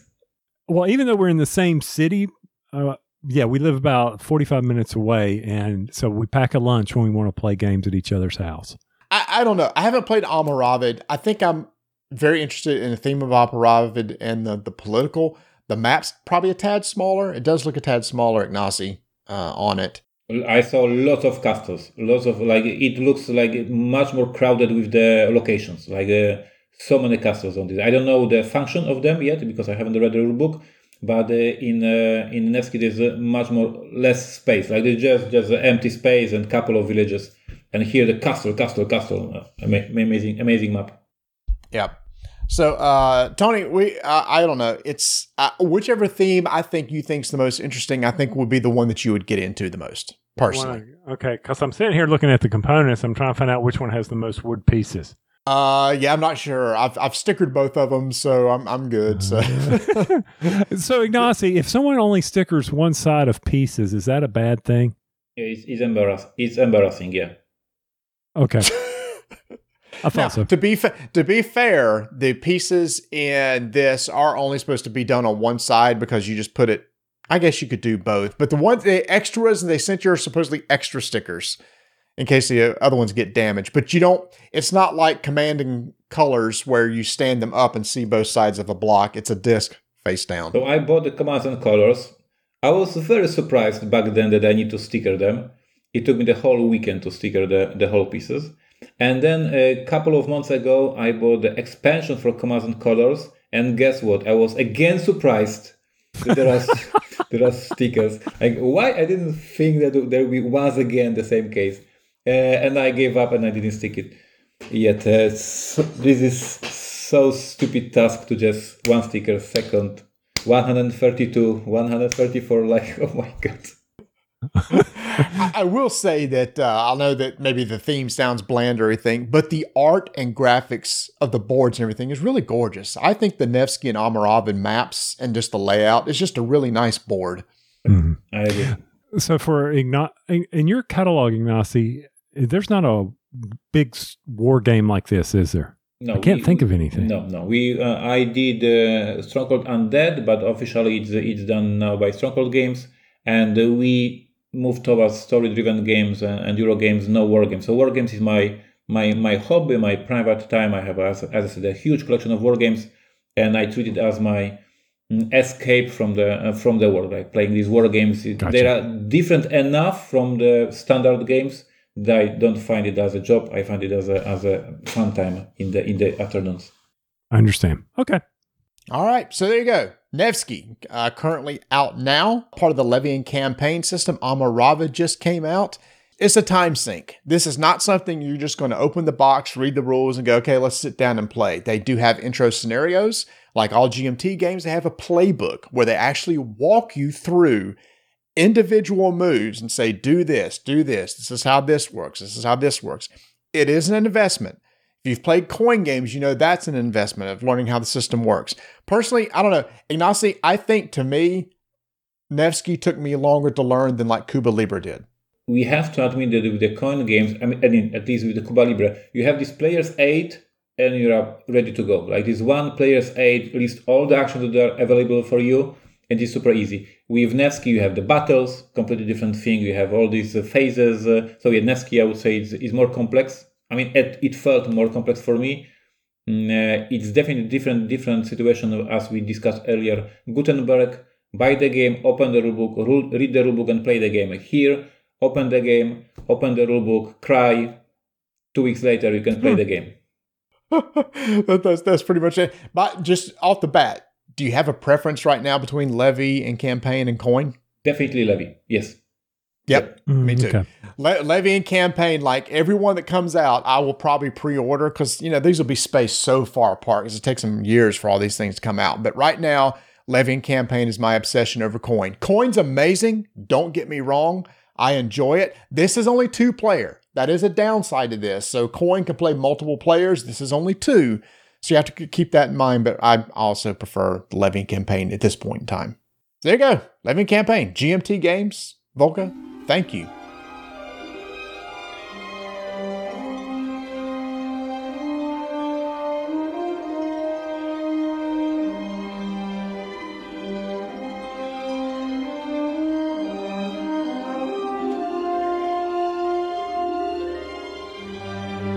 The Outer Rim review is sponsored by Game Toppers, where the late pledge manager is open right now. So if you missed the original Kickstarter, now is the time to jump in, get a Game Topper, get some mats, because the late pledge manager is only going to be open till July. Go check it out at GameToppersLLC.com. Tony, I remember a couple years ago, I mistakenly said that there was an expansion for Star Wars Outer Rim. And I think I actually had to pony up $5 for that because at the time, there had not been one announced. No, there wasn't. I don't know if it was a couple years ago or last year, but yeah, you and I both, has there been one? We don't know. We were for sure there had been one. People were like, no, there hasn't been one. But they must have heard us and they said, yes. Oh my gosh, these guys look like idiots because they said there was an expansion and there wasn't one. So Fantasy Flight and designers Tony Fanchi and Corey Koneska said, let's put out a Star Wars Outer Rim expansion. So they did it actually just for us to wipe egg off of our face. And that's what I thought too. I thought it was one of those things where they were like, hey, we're looking out for you. We appreciate you. You knew it was coming. You were just a little bit early. You had premonitions. You were like, oh man, you were all clairvoyant on this. Mm-hmm. And it's a good thing too. Because Outer Rims, Outer Rim is not Outer Rims. There's no S. It's still Outer Rim. It can be Outer Rims. There's multiple rims. But there's only one here. And it's only a half a rim. It is. Here's the thing. I'm going to cut to the chase real quick. You love to do this, so I'm going to do it on this one. Can you do it? Yes. So this expansion called Unfinished Business, I'm just going to go ahead and say right now, and we'll explain why. I think if you like Star Wars Outer Rim, you're going to want this expansion. And every time you play this game, you will include this expansion some way. And we'll explain why as we go. Okay, I was going to say, I was going to sit back and listen to why you think so. We'll get into that. So for those who haven't played Star Wars Outer Rim, what is it? So basically you're playing as bounty hunters, and some of the darker people from the Star Wars universe is you're smugglers and bounty hunters, and you're out in the Outer Rim and you're trying to run some jobs, maybe collect some bounty, all for the purpose of collecting fame. And Tony, you said that, well, this isn't really a full circle. It's not. So the map is like a semicircle. You have a lot of adjoining planets, and the goal is you're playing a character with a special ship, and you're flying between planets, picking up jobs, pickup and delivery jobs, trying to find bounties, capture them, kill them, upgrade your ship, upgrade your person, maybe do some battles with some of the forces that you run across your way as you're in space, all for the goal of getting fame. Not victory points, fame. This is a totally different game. This has nothing to do with victory points. Because you're not trying to accumulate a whole lot of fame. You're trying to get just to 10. Just 10 in the original. Yeah, absolutely. And I'm struggling here. I was paying semi attention to you because I was sitting there thinking, when did Star Wars Outer Rim come out? Was it 2020? And I didn't want to, throw off your mojo you had going there, because I'm like, how long has that been? I believe it came out in 2019. I remember playing this. And I know that when we sat down the first time we played it, we had to play it. We played it a second time before we talked about it. And I really enjoyed the game. I'm surprised. And I can't wait as we talk about this to hear the reason why you like it. Because to me, I would have thought Tony will not like this game because you're not really into the narrative style games, which this has some of that. But it's the right level. It is not the Eldritch horror Arkham stuff of paragraph after paragraph of stuff. There's some villainy and scum in the galaxy. Go kill them. That speaks to me right there. And I'm also, it was so funny, but I knew we were going to be talking about this today, that last night Star Wars A New Hope was on. Mm-hmm. And I'm like, am I going to fall asleep as I watch this again? And why am I watching this again? 1977, dude. Mm-hmm. Man, that was a long time ago. Just this past weekend, Obi-Wan, the new series on Disney Plus started, and I watched the first 2 episodes of this. So I think it's appropriate this comes out now. I mean, right. So it is, and we just had Star Wars Celebration, which announced a bunch of new movies and TV shows and everything. So Fantasy Flight was smart to release it around this time with a lot of big Star Wars news. This game was enjoyable. Yes. The dice rolling, it's that same level for me. Outer Rim, I'm just like, okay, I'm not having to do a whole lot of manipulations. It was pretty straightforward. Everything, once we were playing it before, as we started playing the expansion, I'm like, am I going to remember everything about this game? And it did. It flooded back. It was like hyperdrive in my mind coming back to me on this game. I'm like, oh yeah, I remember this. Now, like, you got to upgrade your ship. You talked about you start out with ships and all in Outer Rim, but you got to upgrade it. You got to get some crew. Mm-hmm. I was like, oh man, yeah, I remember liking this. I was liking some of the interaction where I could go harass you a little bit, go battle you. I was like, this is so good. Man, I wish we could play this more. But maybe expansion will allow us to do that. So the expansion adds 8 new characters, which is nice. A lot more people to choose from to play, plus brand new ships. So right off the bat, you've got a lot more playable characters that you can choose. In addition, they've added all brand new cards to the existing decks, new upgrades, new jobs, etc. So each of the decks have a few more cards added to them, which is nice because I heard some of the complaints of the original is actually you could go through those decks pretty quick. Mm-hmm. And so this way, there's a lot more cards. There's a lot more options every time that we play. They've added new types of contacts. On the original board, there's a place at each planet for 2 contacts. The new contacts they've added here, you just put directly on the planet. Mm-hmm. So that means there's new data cards in the deck. And for those who don't know, when you interact with a contact, it'll say, read data card number such and such. And Tony, this is where some of the narrative come in. Right. Like you said, there's some reading, but it's not heavy reading. It'll say, hey, if you have a particular skill, everybody has special skills on their card, or alliances. Hey, if you're allied with this faction, such as the Imperial or the Rebels, read this. If not, skip to here. Very straightforward. And then you have to make some sort of test, like you said, with rolling some dice. And your hits depend on whether you have that skill or not, or whether which icons show whether you're successful. And then, like you said, you might be able to, like that contact gets added as a crew to you.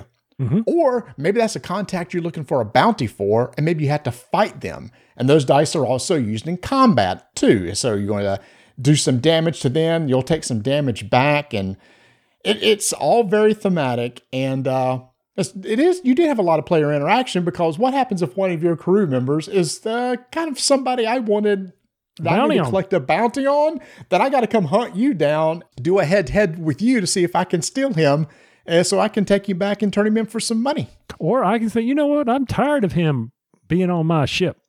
I'm going to just go fight him yourself. I don't care. Or trade him. Trade him. It's like, hey, you got a bounty I need. I got a bounty I need. So let's just meet at this planet. We'll swap people and we'll be on our way. We are smugglers here. There is no reason. There is no honor among thieves. That's what they say. I don't know who they is, but that's what they say. And that's in the rule book. There were a couple new things. One thing I want to talk about in the expansion that I think solved a big problem I did have with this. Do you mean the original? The original. Outer Rims. Okay, it's Outer Rim. All right, fine. It's like Lords of the Waterdeep. Well, Lords of the Waterdeep, yeah. Yes. God, that's way throwback. That's 9-year throwback, big boy. Wow. Okay, so one of the biggest complaints that I had in the original was that if you were on one side of the rim, you had to go all the way across to get to the other side if you had to do a delivery, pick up and delivery. You had a job. You needed to go do that. So you had to get across the verse. They've added 2 tokens to the end of the rims that allow you to hyperdrive to the other side. And that to me is a big, huge change for this game. Now there's some challenges in this hyperdrive. You know, things can fail. People can come and attack you. If you don't have favor with the Imperial faction, it's going to be a lot tougher jump for you, because now you've left the Outer Rims and moving into their space. Right. So the test will be a lot tougher. But if you are aligned with the Imperials, it'll be a little bit easier test for you to jump to the other side. And I 100% totally agree.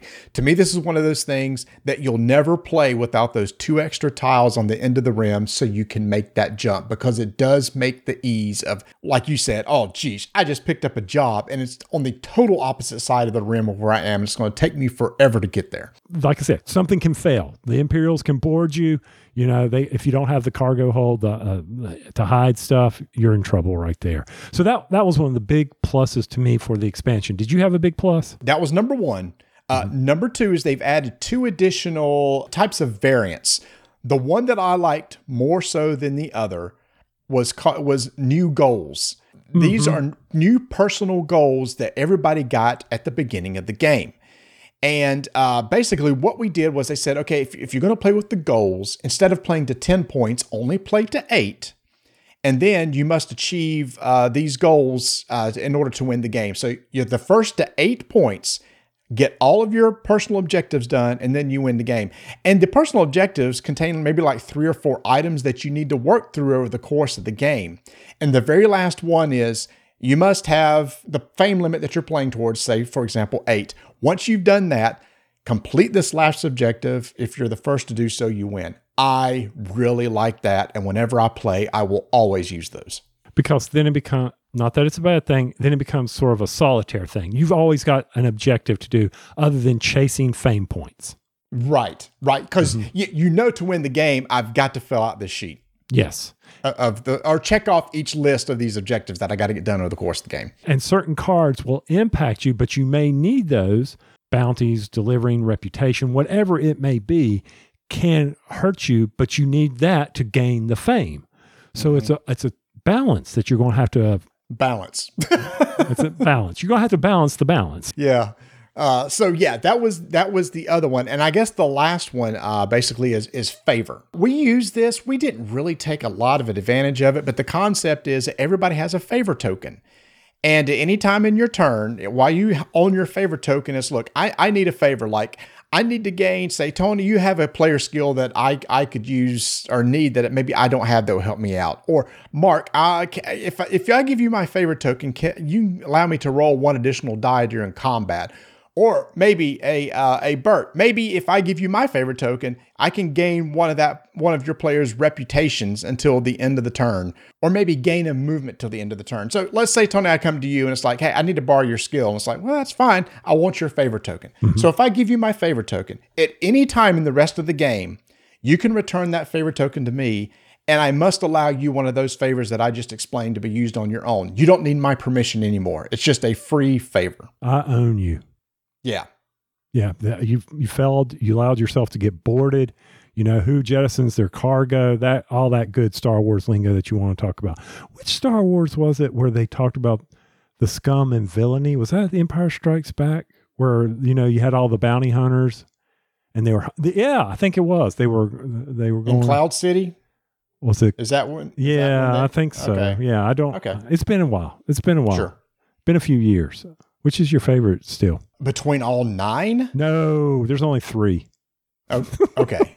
Empire Strikes Back, for sure. I enjoy how Return of the Jedi wrapped up, but I mean, the better film is Empire Strikes Back. Okay. And you're air quoting because better is by... I don't know why I air quoted. That was dumb. No, it wasn't dumb. I mean, you may have had a reason. Here, I'll hold my hands up against my chest. Better film. It was a better... I said better film. I air quoted film. Film. It was... When I'm looking at it as a film, it's probably better overall. Okay. But yeah, those are really the main things, is those new core worlds, new cards, new characters, new ships, and these 2 variants, favors and the goals. Right. And what's nice is, like I said, Tony, and whenever we sit down and play, those new cards will always be in all those new decks, because at the very beginning, the turn is very, very straightforward, right? The first thing you're going to do is you can heal up all your damage that you've taken on your ship and person, stay exactly right where you are, and gain 2,000 credits for a job right where you are. It's a way to make money, or move. Then you go into your action phase where you can start taking different actions and buying a card from the market. And that's where those extra cards come into play, because it just makes each of those stacks a little bit thicker with more options of things to buy, jobs, etc. Now, am I confusing myself, which is very easy to do? Didn't they change the market? Because you could always go to the market and discard the top card and draw and flip over the next one. Yes. Didn't the expansion allow you to do it 2 cards? Yeah, up to 2 cards, because now the decks are thicker. That way, if you're searching for something, you can cycle through it quicker. Right. You needed a certain job. You needed a certain... Yes. And that may not seem like a big thing, but when it came to the ships, you needed a certain ship. Like I needed a ship that allowed me to have 3 crews to complete my personal objectives. Mm-hmm. I needed to find a ship that had that many slots. I also needed that real special card that gave... I love this when we played. Roll and get a free ship. That was a big card. I love that card. Now, I tell you, one thing I do like about the ships is the fact that all of them are totally different. So some of them had more crews than other crew slots, which maybe gave you additional skills or benefits. Some gave you more upgrade options, maybe better engines, better ways to fight, etc. So I love the idea of being able to turn in your existing... That's another thing I like too. You could turn in your existing ship, get credit for it towards the new ship that you buy. Mm-hmm. Yes. Always could turn in stuff. That was good. But did the ships also, we've done a lot, but did the ships have objectives as well, or was it just a... there was a way to gain fame. So basically, there was like, if you do this, flip over your character, gain a fame. Hey, if you do this with your ship, flip it over, gain a fame. So there's multiple ways to gain fame during the game, aside from completing jobs and bounties. Now, it didn't speed up the game. The expansion does not speed it. No. The box says 120 minutes to 180. That's 2 to 3 hours. 100% spot on. 2 to 3 hours easily. Again, going back to you said you love this game. I'm surprised because with 4 players, there is downtime before you get your next turn. That's okay. I'm all right. Okay. You should be planning it out, but you really can't, because if the market is being cycled, then you're like, oh man, I need to be able to do that. Or, well, hey, you just showed up with this bounty I need. You flip somebody over. I need that bounty. So, and the secrets, I'd forgotten about all the secrets in the game where you can have a secret and certain things happen. Yeah, so the data card deck, a lot of time during the game, it'll say read data card such and such. Some of them may say secret, and you don't tell anybody what it is, you just keep it. Did you have a secret card? I did until I got destroyed and I had to turn it in. Well, just out of curiosity, I didn't get one. What was the secret? The secret was I had to go battle somebody on a planet, and I turned them into the Imperials. Oh, did it give you a fame if you succeeded? Yeah. Okay. Or it was something along those lines. I know it was short-lived, because this is something about Outer Rims I still enjoy, is even if I get defeated, I don't feel like I'm being punished tremendously. Yes, I'm going to lose some credits. Yes, I'm going to lose my secrets. Okay, and I lose my next turn, but it's not like my ship gets destroyed and I have to start all over again. You know, I don't have all this huge catch-up mechanic that's going on. Which is in Arkham Horror. Like if your investigator dies, you're basically pulling a brand new investigator out of the deck and resetting the game, which does take time. I really do like this too. You said you lose your next turn. What it actually is at the beginning of your next turn during planning, the only thing that you can do is heal up. Right. But you can still go to the market and everything after that and take care of your other actions. That's true, but if you've lost a lot of money, I'm just, That's true. That's true. Yeah.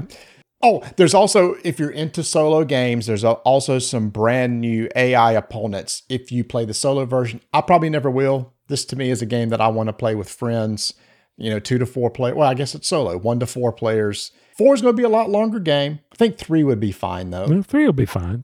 I mean, definitely not 2, because then it just becomes 2 people being solo, in my opinion. One thing I do want to mention here is, because it was pointed out in our game, Mandalorian. They talk about this at FFG. Go on YouTube and look at where they are talking about the expansion, Unfinished Business, and they're going to tell you why Mandalorian is not in there. I don't remember, and I'll be honest with you, I don't pay enough attention to the lore to really understand it. So when they started yabbering about it, it just was lost on me. But I do know that they talk about why they didn't put any of the Mandalorian stuff in there. Maybe it's time. Maybe maybe somebody got, carbon dated or something. I don't know. Don't care. Just don't care. Well, some of the new characters are going to be people that know. Maz Kanata, which is she was shown in the last 3 films. Cad Bane, who showed up in some of the animated stuff, and also showed up in the Book of Boba Fett. Chewbacca is now a playable character. Dengar, Hondo. So there's some familiar there. But yeah, The Mandalorian is not one of them. And since I have yet to watch it, does not impact me. Right. I will say my final, and then you can do the same. Like I said at the very beginning, I will never play this game without this expansion. There are some board games when expansion comes out, I feel like you can take it or leave it. Maybe I'll use it. To me, this is almost a must include. If anything, just for the extra cards in the decks, the extra characters, and the fact that you can go from one realm to the other. That alone, if I didn't play the other variants, I would still use that because I think that really amps up the game and makes it even better. So for me, it's a must-have expansion, and it makes a good game even better. Okay, on my side, same thing. Ditto. Lost Ruins of Arnak. We talked about that recently and getting that expansion and how it made that game better and definitely more enjoyable for me. Mm-hmm. So with the Outer Rim, same reasons. Whenever I'm looking at an expansion, it isn't to have the complete series of a game. It is, what does this bring to the table, or how does it bring this game to the table more? And I think with this expansion, it will do that because it gives you those personal goals, and that and the Outer Rim are just so needed, and I really appreciate them putting that in there. That is Star Wars Outer Rim Unfinished Business, the expansion that was made just to, like I said, wipe the egg off of our face from a year or 2 years ago. From Fantasy Flight Games, coming out this June. We recommend it.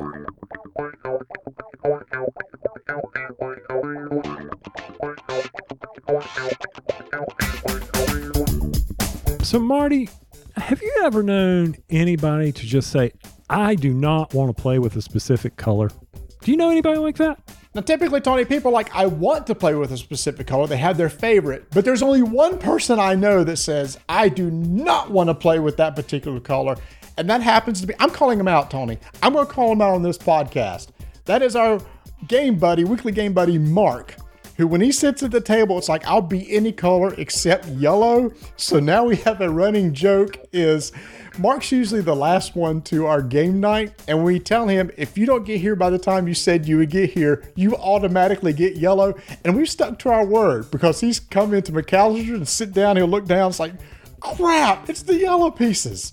And I love that we have started that. But wouldn't it be great if we could just take that and build on it? Oh, wait, I think we can. Ultra Pro for June is highlighting the color lemon yellow. That's right. If you want to go over to Ultra Pro like now and look for like yellow binders, yellow deck keepers, yellow dice vaults, lemon yellow is the color. Hey, what do you do when you have lemons? You make lemon yellow stuff. You don't need to make lemonade. You can make lemon yellow stuff. Did you play Portal 2? No, I Yeah, it's Cave Johnson, one of the funniest characters in video games, when he says, when life gives you lemons, don't make lemonade. Make life take the lemons back. Get mad. I don't want your damn lemons. What am I supposed to do with those? It was the first time I played that, and I was just dying laughing at that quote. So, boy, that was a bad tangent. I am so sorry, but lemons are yellow. They are. And you can pick up the lemon yellow colors over at ultrapro.com. Head over there. So hold on. So I think what we should be doing is buying some of this for Mark. Oh, yeah. So look, we know you need to protect your commander decks. Here's a yellow deck box, or here's some yellow sleeves to sleeve all your cards. Oh, what I'm going to do is they've got all their yellow dice, lemon yellow dice on sale.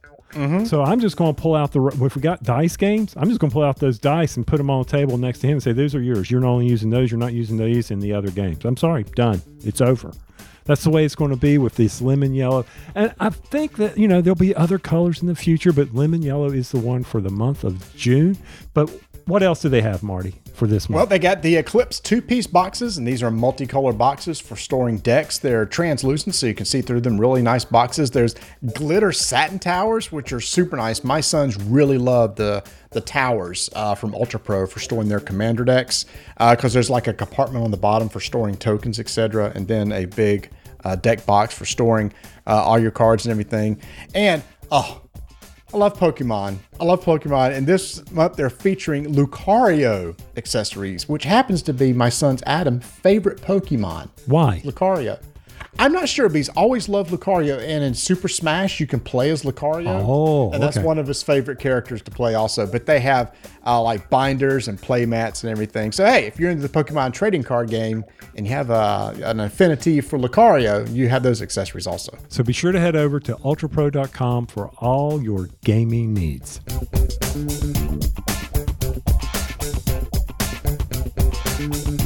Tony, you just recently posted a poll on our guild over at BGG saying, what subscription service would you keep if you could only keep one as it relates to videos? And then you listed a bunch of subscription services like Hulu, HBO Max, etc.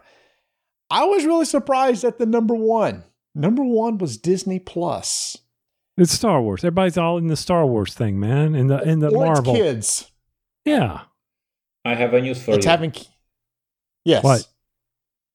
In 10 days, on June 14th, Disney Plus finally will be available in Poland. So nice. After all these years, me seeing on the Facebook wall all these spoilers about The Mandalorian and WandaVision and all other things that you, my friends from Gen Con and America, post. Oh my god, the new episode of WandaVision, how amazing. And I was just patiently waiting and waiting and waiting. And in 10 days, I'll be finally able to watch all the Hawkeye and Mandalorian, etc., etc. So yeah. Nice. Very excited of what's coming, and maybe I will take a break from work to catch up with all these shows, Obi-Wan, etc. Yeah, I'm currently watching Obi-Wan. We're 3 episodes into that. It's okay. It's not really blowing me away. So what would be my first choice? What you would recommend? I have Disney Plus in 10 days. What should I start with? Well, do you want to go Marvel or Star Wars? I love everything. I'm a geek. You just told me what's the first show I need to start with. Mandalorian. I think Mandalorian is really, really good. The second on the poll was Netflix, and I'm not really surprised by that either. And you watching anything on Netflix right now? Just finished this animated series, 3rd season, Love, Death, Robots. I love everything. The first season, the second season, and the 3rd season didn't disappoint me. And today, afternoon and the evening, I'm starting with my wife Mary, Stranger Things last season. My daughter was trying to binge it yesterday in the night, but she failed after the 4 episodes because it was too late. But I told them no spoilers, because Daddy is watching today. So today I'm just starting to watch Stranger Things. I don't know if I saw it, if I will see it all during the weekend or I will take more time. But Stranger Things, I loved the first season. I liked the second season. I didn't like the third one, but I have a huge hopes for the fourth season based on the trailers. So here you go. We finished Stranger Things 4. It's broken up into two parts, right? Part 1. It is my favorite season right behind season 1. It is so good. And what's so good is there's not a lot of spoilers. There's not like something I could tell you that would be like, why did you let me know that? Because you'd have to kind of know the story to really be spoiled by anything. Mm-hmm. So that's what's nice. I love this. It's not like in, let's say, WandaVision, like... Be careful! Oh, that's right. Yeah, be careful. I was getting ready to say something. Oh my God.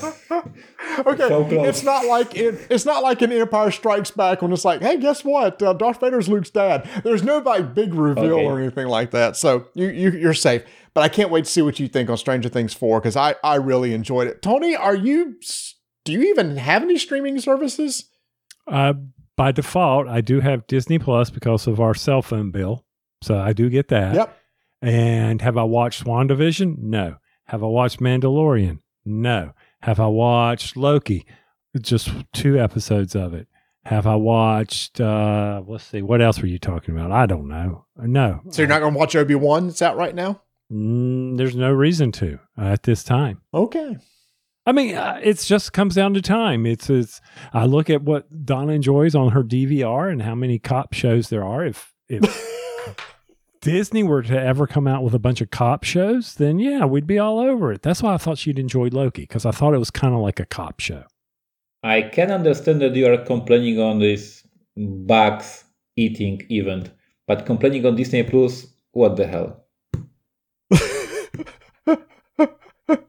I'm not complaining. I mean, I haven't seen, movies in forever. It's just I live in my little vacuum and I'm happy here. Wow. So right before we started, you said I'm leaving it.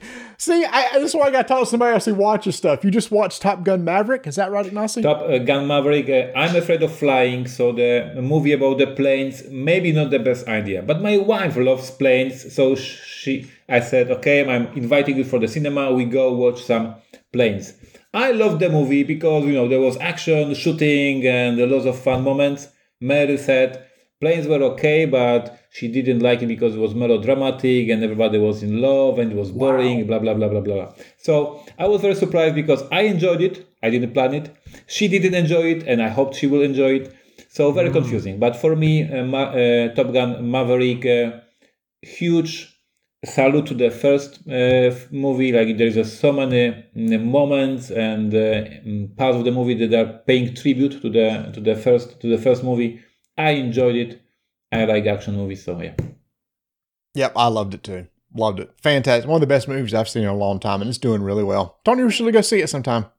Maybe I will, but I will say this. If you turn on normal TV, doesn't matter what of these cable channels, you're going to see Top Gun. It's on. I think it's on 7x24 right now. I'm just like, good gosh. I see that Tony is not watching anything. Tony, did you watch the Dune? The new Dune? I did watch Dune. I did. Mm-hmm.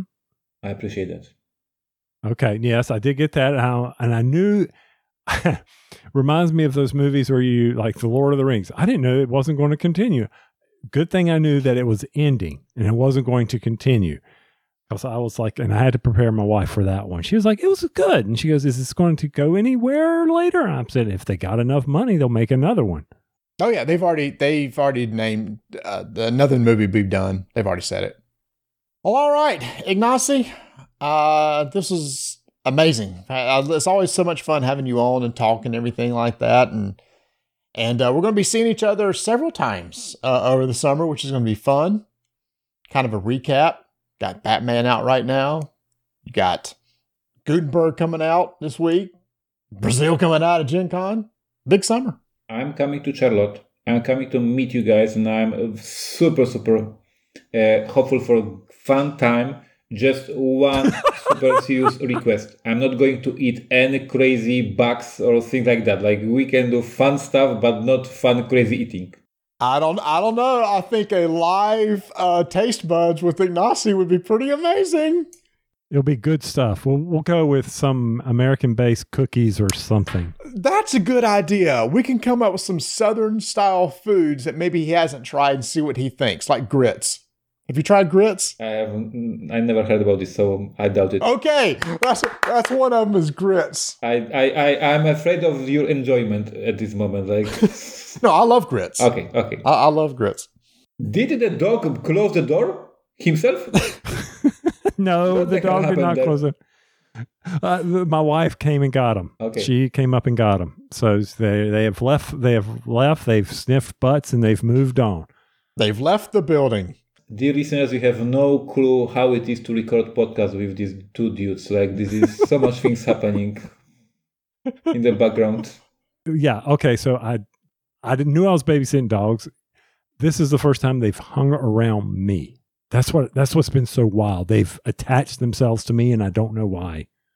Maybe it's because I've walked them every day. Maybe they wanted to see me in the camera. Actually, one of them loves Zoom calls. The one, she will watch people. When I would do a meeting with Zoom, she's in my lap wanting to watch people. So kind of like the cat on your shoulder. I still have that picture. I love that picture. We are just digressing. Let's end this thing, Marty. Let's roll some dice. And take some names.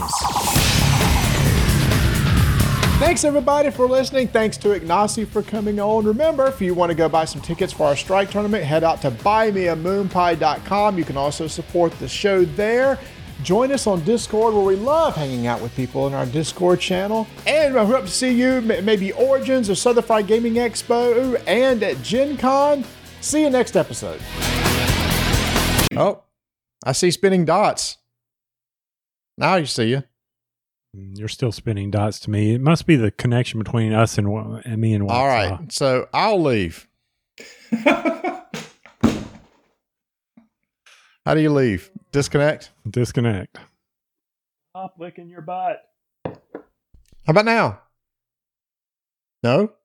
I don't know what we're talking about anymore. I've got some bullet points. We'll just see what happens. Lord. Hold on, just don't have to let a dog out. No, she's good. All right.